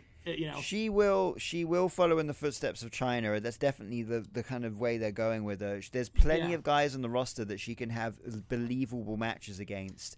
And I could definitely see her winning something along at this point in time anyway, like the Intercontinental title or the US title or something. Yeah. Yeah, and it's a very difficult, again, people have different opinions on how to do those types of things. Intergender matches are a thing that you have to. It's a more complicated story that you need to be telling there. Yeah, for sure. At times, and because of WWE being how they are, I understand why they shy away from it. It's not. I've seen. There are tons of women on the roster right now who have had amazing intergender matches. And have held their own, and we've seen tons of them, and they're great. But the WWE fan base and all of that is, I think there needs to be because it needs to be very important. It should be very important. I feel, and so it should be something that's done very infrequent. That's right. To make it as important as it should be. Yeah, exactly. I don't know that and. Other people can maybe have probably other opinions about that. I think a great way. I would love to hear them all in the comments. I think a great way to test the waters with Rhea. We're way off the subject, but we'll get back to it. Yeah. But the good thing with Rhea, a good way to test the waters with Rhea wrestling guys would be to just have her in the Royal Rumble, but not in a way where we have in the past. In the past, we've had women in the Royal Rumble and they're eliminated immediately. We need Rhea in the Rumble, in the men's Rumble, and she lasts for, a good 20 minutes or something before she gets eliminated. We've had extremely strong women in the men's Rumble. Even, depending on it doesn't matter how you feel about her. Nia Jax, she was in there, yeah. Was impressive in the men's Rumble that year as well. Only I think not only person to be in both, because Beth Phoenix was in the Royal Rumble. She was, yeah, but every time it's happened, it's been in a way where they don't get attacked in any way. The only way that all right, Nia Jax got RKO'd, but I don't know. I feel like anyone can get RKO'd, and it just doesn't matter because it's an RKO. Right, but I think that was the perfect precursor to it. What is the reaction? This they have a plan for Rhea, and it's going to be defeating. Hey man, Rhea Ripley versus Gunther. Give me that. Jesus. Give me that. Let's talk. Let's get, when we talk about fantasy booking, give me Rhea Ripley versus Gunther for the IC title, and now you're talking. We can do that. I'm into it. Gunther, I feel like Gunther would be the type of person who would respectfully be able to handle that. Yeah, I think he would. Right, where's this going? But the question is, where do we put this? The real question is, where do we put Dom turning on his father in? So we got some pretty heavy hitters in this lineup here, but I believe, I think it's above Kevin Owens and Sami Zayn. Actually, I was gonna put it there. That's exactly it. I wasn't gonna put it above Shawn Michaels. Yeah. One, because it's still new. It's still current. This is current. This is literally current. It's not even been a year yet since this happened, but it's been enough time to see where it's gone, and I'm happy with where it's gone. Yeah, so. It's still and there was definitely an air of you didn't really know it was coming.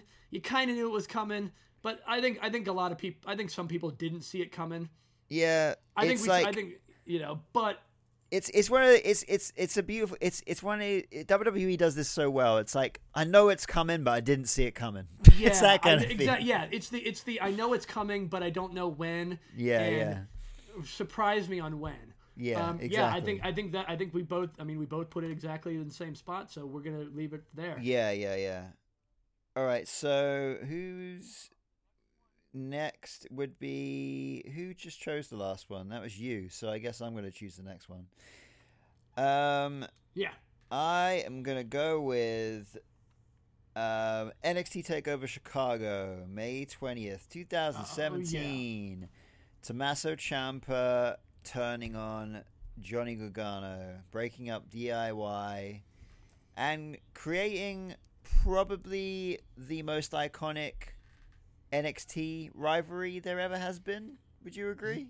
I would agree. I would I would definitely agree that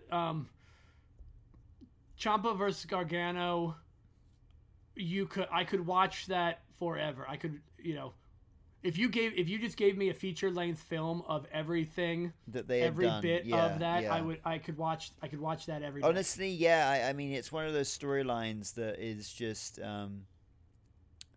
it's like the Bloodline storyline before we even knew it. Yeah. Do you know what I mean? It was so well done. It was so brilliantly written and put together, and played over such a long time, because after Ciampa turned on Gargano, he was out with injury for like nearly a year. So yeah, it was which I'm guessing was obviously not intended.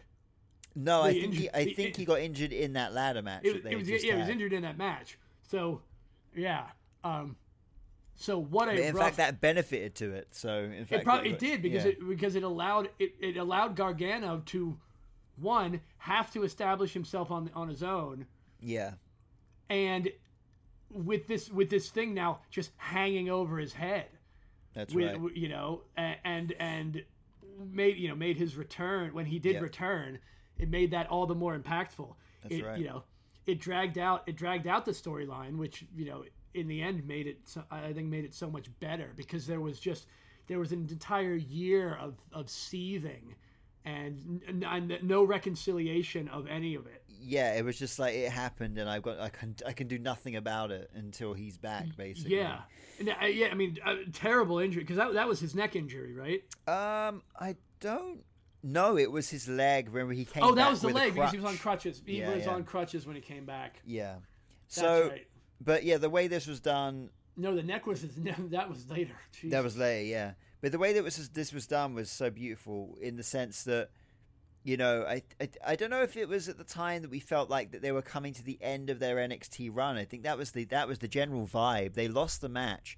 They were walking up the aisle, arm in arm. They turn around to look back at the NXT crowd. Normally what happens when people are leaving NXT to go to the main roster. Yeah. You get the crest that comes up, the copyright trademark thing in the corner pops up, it fades out, and you're like, cool, end of the pay-per-view. And there's probably tons of people out there that saw that come up and just turned the pay-per-view off, because they were like, cool, well, show's over. Yeah. And that. Yeah, go on, sorry. Oh, no, you get, no. That's when Ciampa grabs Gargano and throws him at the Titantron, and it's just wow, what a moment that is. It was that. Yeah, you brought up a great point. That was that was a time when they were using little tricks to get to work people, to work the audience, the home audience. They were always looking for ways to make those experiences the best possible for each fan in attendance and those watching at home. Yep. For the thousands in attendance and millions watching at home. Yeah. as they say. And I love that little trick of putting up the copyright, everything, the kicker at the end of the post stinger. Yeah, exactly. It's a the fake out, and then it's because that's what they used to do, stuff like that, and they used to just do that off air. Yeah. They had done things like that off air, and you just didn't know, and only the people that saw it live knew about it or heard about it later, because that was their they've got to do these things to entice people to go see it live, and they've got to do these things to entice people to watch it from home at the same time. They're a unique business that requires both. Yeah. Well, I mean, it's not a unique, but I mean, all major sports are like Yeah, that, of course, yeah. But they're unique in the way they go about it. Yeah. But yeah, I mean, obviously he attacks him. He pummels him for a bit. Gargano's reaction is his face is so good because he got this look in his face of like, what? How could you? Like, what are you doing? Kind of thing. And complete. Ciampa looks just devilish, like he's just lost all like. And there's no. Oh, and he's called the Black Heart, and it really did come across that way in that segment. Yeah. And I didn't. Now I don't know if he had a history pre NXT. I don't know. No idea. Idea. Those were two guys that at the time I was watching NXT, so I knew them I didn't know anything about them pre NXT. Same. I mean, there's a wrestling company in the UK called Progress Wrestling, and I had seen Ciampa wrestle once at that promotion. Oh, nice. God knows against who, I couldn't tell you. And I'd never known of Gargano, so but seeing that one match, I mean, at the time I didn't know who he was, and it was only until he debuted in the WWE, it was like, oh, I remember that guy. I remember seeing him have one match one time, but that's all I ever knew about either of them. But it's up there for sure with the Seth Rollins turn. Not as significant, but for sure the fact that it was a tag team that we'd all come to know and love. That is the ultimate question now. Where does this lie? See, this is weird to me. This one's weird to me because it was a classic tag team heel turn, completely unexpected. It was out of nowhere. Yeah, it was really. This one. Checks, of a lot of them on this list was definitely there was literally no tease of it, not one tease. I don't think anyone knew this was coming at all, and I really mean that. It seemed to have shocked everyone. No one at all. Zero people knew. I would even venture to guess that probably most of the except for whoever wrote the match. And those two, and Ciampa whoever was and Gargano, involved, like the referee and the ring. Now, I'm sure there was very few people that know about those things. For good reason. But to put it up there, that's tough. Like, I could see it being. It's really tough because it's tough for me because it was a great story. It was brilliantly told. If you love those guys, this is hard. But what is it? But what did it do? But what did it do for anything besides them? Yeah, I feel like we've created a criteria for ourselves, haven't we? We've created a weird criteria. Yeah. Well, that's an exact. But this is us figuring ourselves out too. Yeah. In the fact is, what are we? How are we? How does this rank? Do we rank it higher because of the story because we like it? Does it get ranked higher on merit of? What's the merit of this of the heel turn? In the criteria that we've been going with so far, and what did it cause after the fact?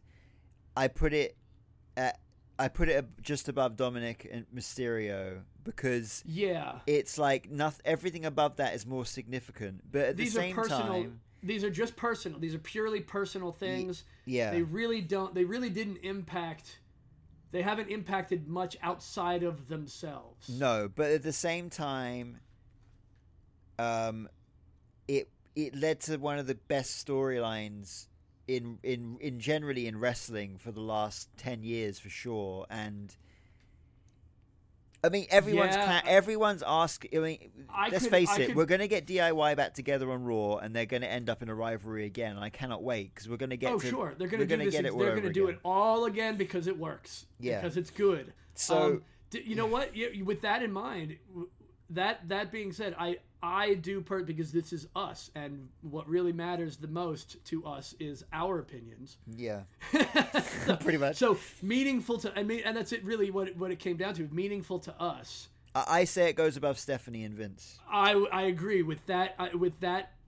In that take, it goes above Steph and Vince. Cool, but below Seth Rollins and the Shield. It entertained us, and it changed because those other things. Those other things that we mentioned about how impactful it was changing the industry, the Montreal Screwjob, the Savage Hogan turn. It also changed our perspectives of things. Yeah. That's why those are so much more impactful. That's right. Because of how they impacted us. Well, this is a toss. So this is tough. We're just getting into the nitty gritty here because we got two heavy hitters.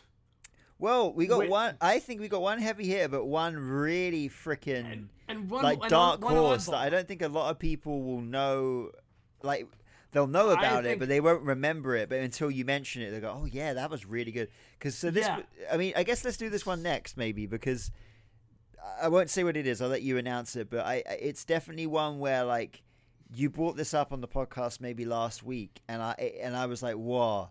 Like that was a cool moment. That really was a cool moment. Yeah, we do believe that we brought this up before. So yeah, let's get into July 9th, 2001, during the height of the WCW invasion angle on Raw.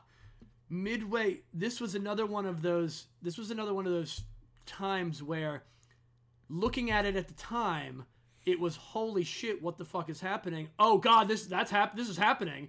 Yeah. Oh shit. And then looking back at it later, I was like, oh, the nuances that you pick up and the things that I totally missed watching this live. And I saw this live on Raw at the time. And when WCW, there was a match, it was, I forget who was in the match.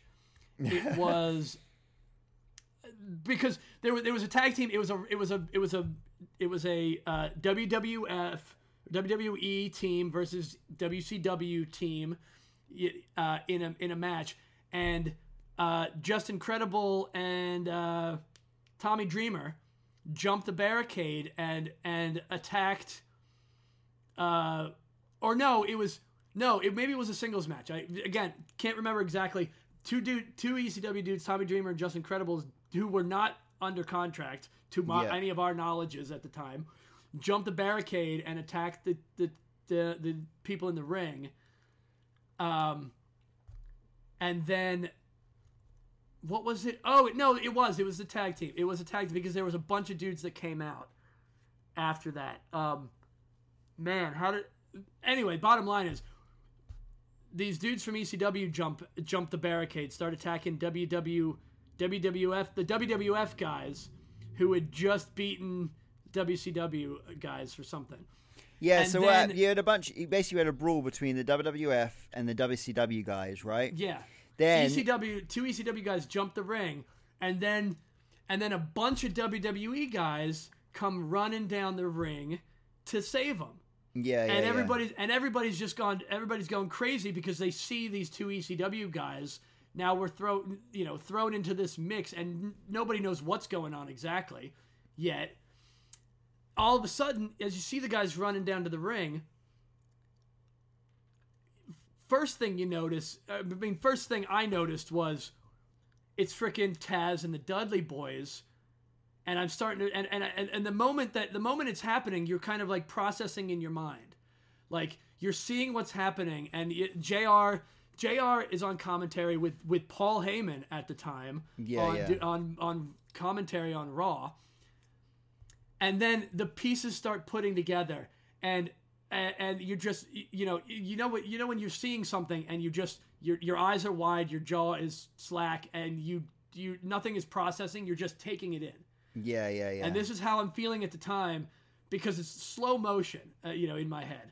And all of a sudden, all these WWE guys jump in the ring, make a barricade. So here's the deal. I literally, just as you've been talking, I found out. So we had Sean Stasiak, Lance Storm, RVD, and Tommy Dreamer coming out. Those are the guys.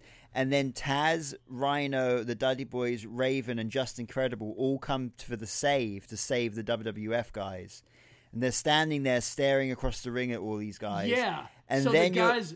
the guys they're saving is Jericho and Kane. And then all of them turn around. Yeah. And it's all a case the ECW of, dudes what? turn around, and now it's just a beat down of like 12 on. It was like it is like 12 on 2. 10 on 2. Yeah. It was 10 on 2. Yeah. It was like 10 on 2. And then what makes it crazier? So that you had that. Now later on that night, half an hour later into the show, you had a brawl between WCW and WWF. And then through the crowd comes all of these ECW guys from earlier in the night, and they all with Paul Heyman. Was the setup. This was the setup of that. That was throughout after the ECW guys first invaded. It was Vince calling together WWF, WWE, and WCW to come together and fight five. It was 5 WWF guys and 5 WCW guys. Yeah. That was what was supposed to happen. Yeah. They go out to the ring together. They immediately get into a fight between the two of them. Yeah. The 5-on-5, and then the 10 ECW guys come out. They try to get the WCW guys to get back on the same page with the WWF guys, and then all 15 of them turn on the 5 WWF guys, and they do the exact same thing they did an hour before, and I fucking love it. And this is what we talked about earlier before we started recording. Yeah. I love when WWF does it. They do a thing, and then they immediately do the exact same thing. They fucking double down. They double down on it. Yeah. Now we all know the invasion angle like kind of fucking sucked overall, but this was the highlight of it. Because it was just a holy shit. It's so well done. It's so well done. It is that moment of like, and then you put the pieces all together in your head. You're like, oh shit, they're all ECW guys. And then to cap off the night, to cap off all of it, you've got 10 ECW guys with Paul Heyman hugging and hanging out in the ring with 5 WCW guys and Shane McMahon, who now owns WCW.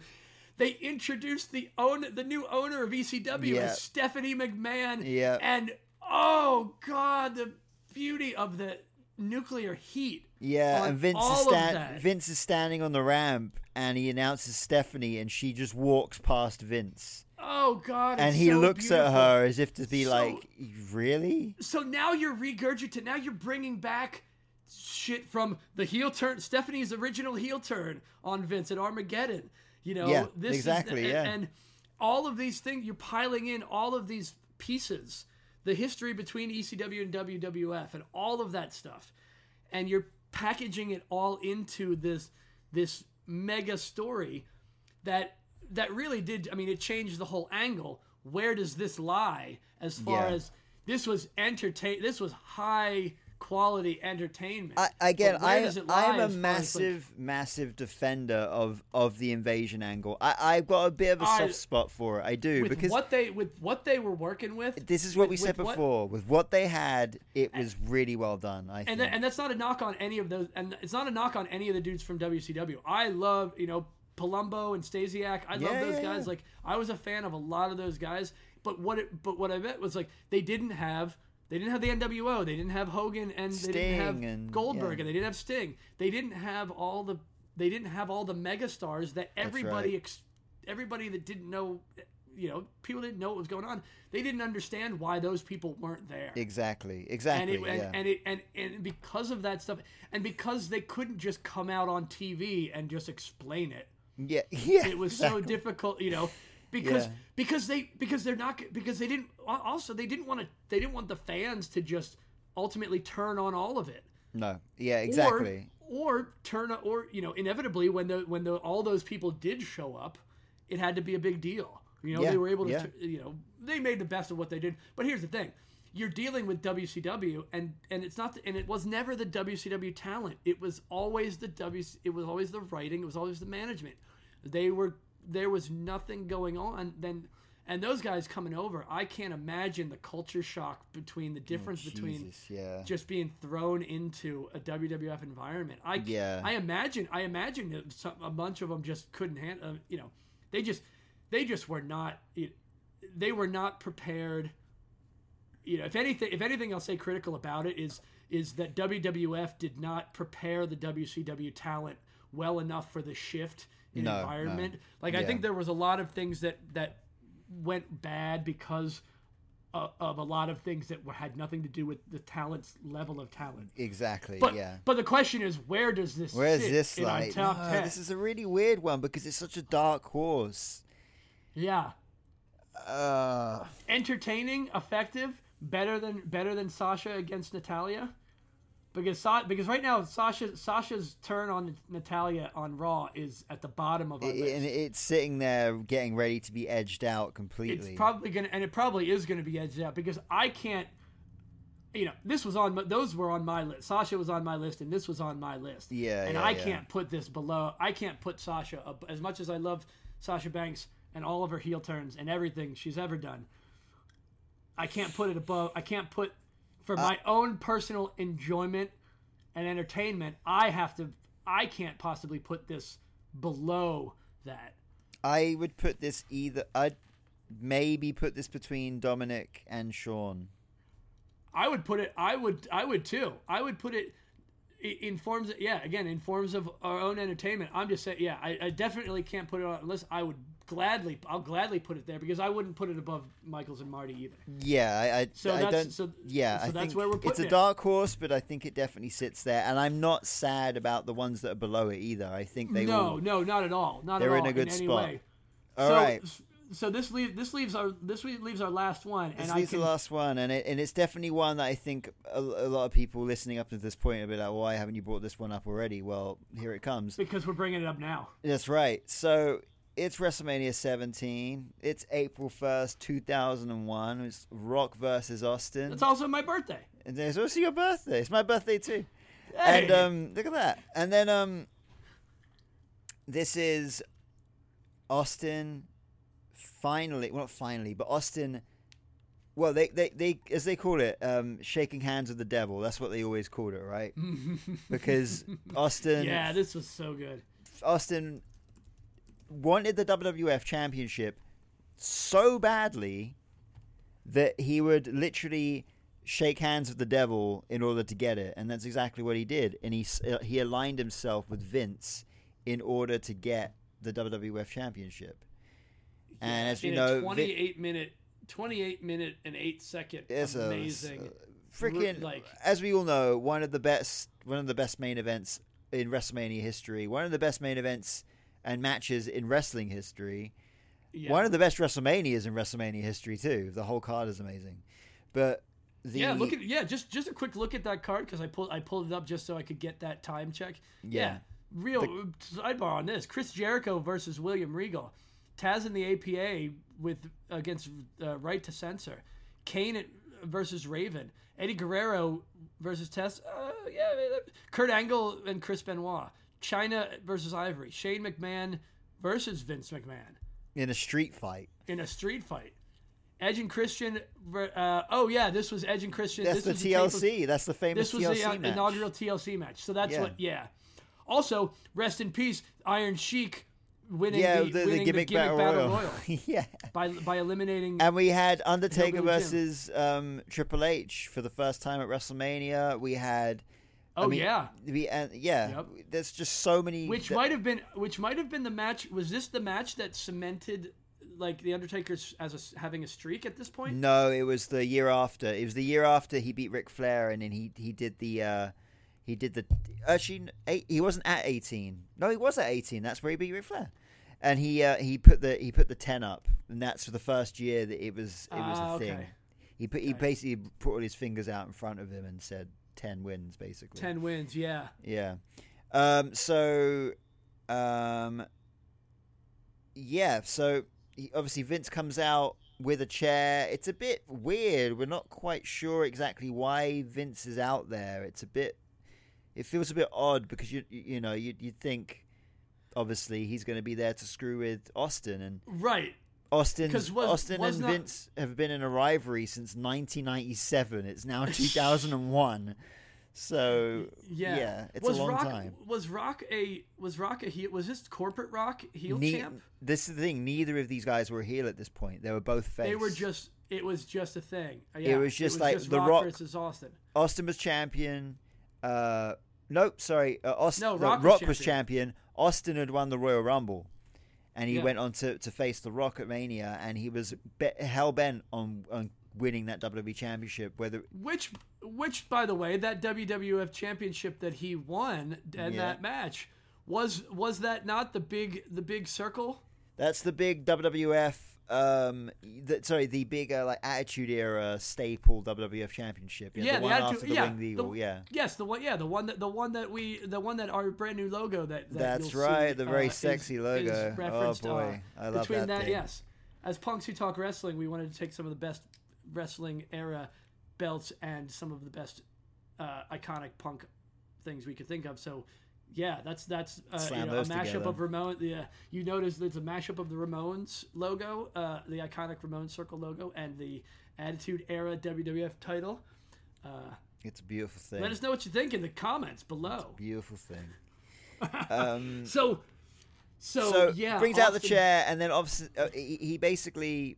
I believe it was a no disqualification match. It was, yeah. It was a no TQ match. Yeah, that's all. He basically wills Austin to just, and he does. Vince is standing in the ring, and he pummels the Rock with a chair. Just not only just like whacking him like you'd normally, but he's like digging him in with like the very edge of the chair into his ribs and just pummeling him for like an uncomfortable amount of time, to the point where Rock just cannot kick out, and he pins him, wins the title, stands up, has the title in his hand, and there's that really famous image where Vince puts his hand out, and you're surely thinking at this point, all right, he's just used Vince. He's just going to stunner him now because that's Austin. Right. And he reaches his hand out, shakes his hand, and they walk away from one another, and they have a beer with one another. And it's just like, wow. It's a moment. Yeah, it's a moment, because it's like these guys have been at each other's throats for literally 5 years. And here they are, shaking hands, and it really was. Yeah, it's like I love how they say that, because it's always, but it was like shaking hands with the devil. It's like you literally sold your soul in order to win the WWF Championship. Absolutely, and it was because it was during that time where Stone Cold in his ever nuanced. You think a guy in just black trunks and black boots, and a vest, wouldn't have as much nuance as he did, but like Austin was so smart in every iteration. Oh hell yeah! He had there were mannerism changes. There was verbal changes. There were he would change his style of how he would enter and exit the ring. Like his moveset altered. He would alter it slightly.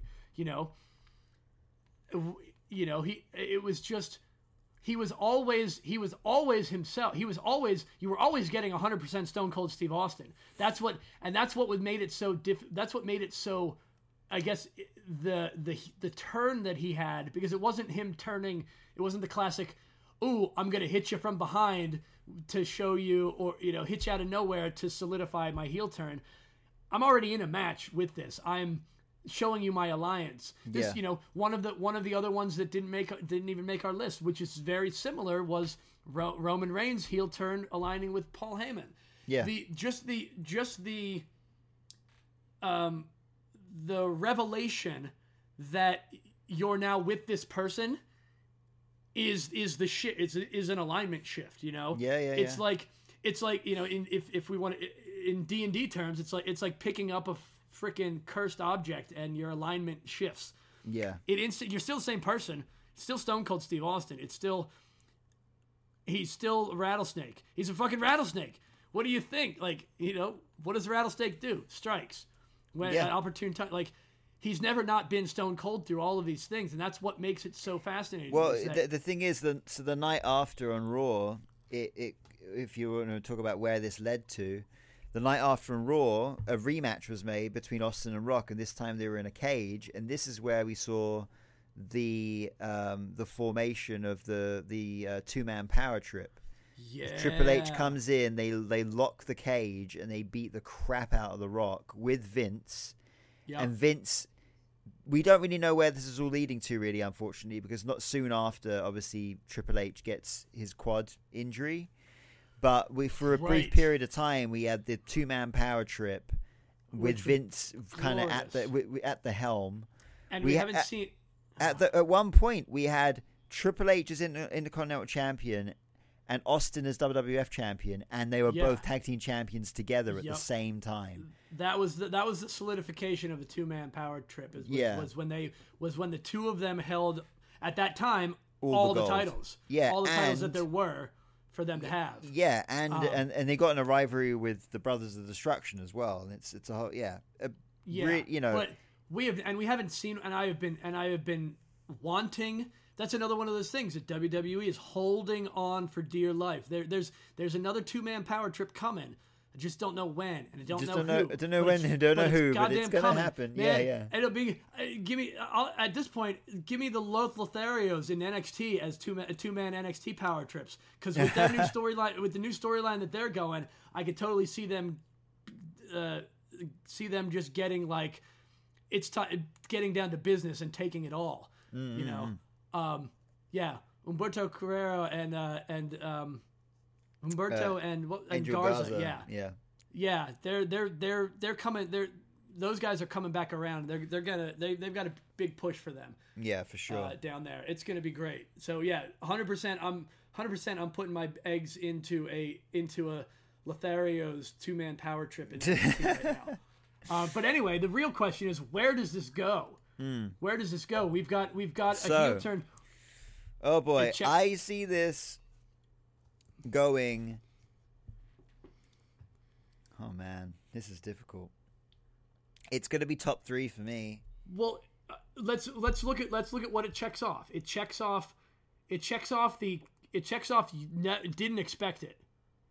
Did not expect it. Did not expect. No way. And there's not a single soul that would have called that happening. It's nuanced because it's not just the typical, turning on friend, someone, turning on longtime friend, it's an allegiance change. Yeah. It was an entire inner character change. Like there's a big significance to it as well. You're taking a 5-year storyline.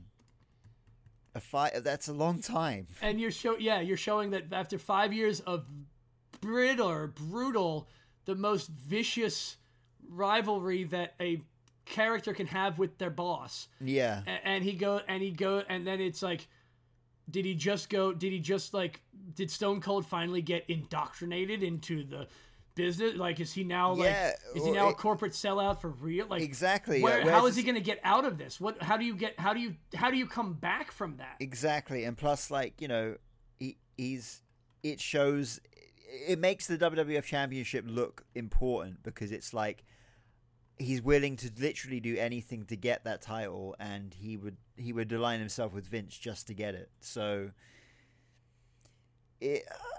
part of me saying second place. I still think the screw job's more important. Oh, geez. That's hard. I mean, I don't know that I could put that. That's going to be tough for me to put that above Savage. I'm okay with it being. I'm okay with it being third. I would accept it to be third, but I'm looking at. Well, that's the thing. Yeah, looking at what's below it, I think it has to be third because it's definitely better than Rollins turning on the Shield. It's got to be. That's our third. I'm sorry, Sasha, but Sasha gets Sasha. I mean, we knew that was happening. Sasha gets the boot. And you know what? For all the criteria, it does actually. My personal enjoyment of Sasha Banks' heel turns it just can't outweigh all of these. Yeah. So with that being said, man, we have a top 10. Here's our Punch Talk Wrestling heel turns list here. Yeah, here's our top 10. You want me to read them, or do you want to read it? How about this? How about this? I'll read the date. I'll read the date and what it was, and you read once again what it was. Sure. So go for it. So let's number work from 10, the bottom. Work from the bottom. Yeah, number 10. Yeah, number 10. December 11th, 2014, NXT Revolution. You have Kevin Owens turning on Sami Zayn in the main event for the NXT Championship. Yeah, you know what? I think we should just go back and forth with this. I think it's easy. Let's do that. You do the next one. We have Dominic Mysterio turning on his dad and Edge at Clash of the Castle, September 2nd, 2022. Yes, so that would be number 8. Then is July 9th, 2001 episode of Raw with the emergence of ECW, ex-ECW stars turning on WWE and the creation of the what was that, the Alliance? The creation of the Alliance. Man. All right, number 7, we got the famous Shawn Michaels turning on Marty Jannetty on the Barbershop on the Wrestling Challenge, January 12th, 1992. Right. So 6 is December 12th, 1999, Armageddon. The Stephanie McMahon Helmsley turn on her father Vince at Armageddon. We got number 5, we got Tommaso Ciampa taking out his DIY partner in Johnny Gargano at NXT TakeOver Chicago, May 20th, 2017. Yeah, number 4 is Seth Rollins turning on the Shield on the Raw of June 2nd, 2014. We got number 3, top 3. We got Austin aligning himself with the Devil and Mr. McMahon at WrestleMania 17, April 1st, 2001. Yes, number 2, February 3rd, 1989. The eldest of the pack, still with the silver medal at the top 2. Main event 2, Randy Savage turning on Hulk Hogan, definitively ending the Mega Powers. And number 1, the very one that we were like, are we even going to put this in the top 10 because we weren't even sure if this was going to be a top 10 contender, but here it is at number 1. We knew it was number 1 all along. Let's not be honest. We knew it was number 1 all along. We just had to work ourselves into this. Yeah, he said you did work myself into it. We had to change our own rules to allow this to happen. We've got the Montreal Screwjob, but more so Mr. McMahon, Vince McMahon becoming Mr. McMahon, the creation of the most dastardly, despicable heel of all time. Greatest heel of all time. Survivor Series, November 9th, 1997, and that is our top 10. That is it, folks. If you've made it this far, congratulations. Tell us all of the things that you think we're wrong about, or tell us things you think you agree with. Yeah. Or just give a thumbs up. Do whatever you want. Or tell us about the heel turns that we missed out on, because we 100% did. That's a better call to action. That's why I got you here, buddy. Tell us about your favorite heel turns. Yeah, because there's a lot of them. Because doing the research with this, boy, were there a lot of them. There were so many. I mean, there was tons that I didn't even that I'm sure we didn't even think of. Yeah, exactly. Exactly. All right, hey man, that's it. All right, I think that's how we wrap these up. That's it. That's right. They just kind of end. That's it. Just kind of fall apart. One of these days we'll. Hey, if you know me, you know one thing. It's sticking the landing. Not my strong suit. We'll work on that. We'll work on that. That's it. Bye bye.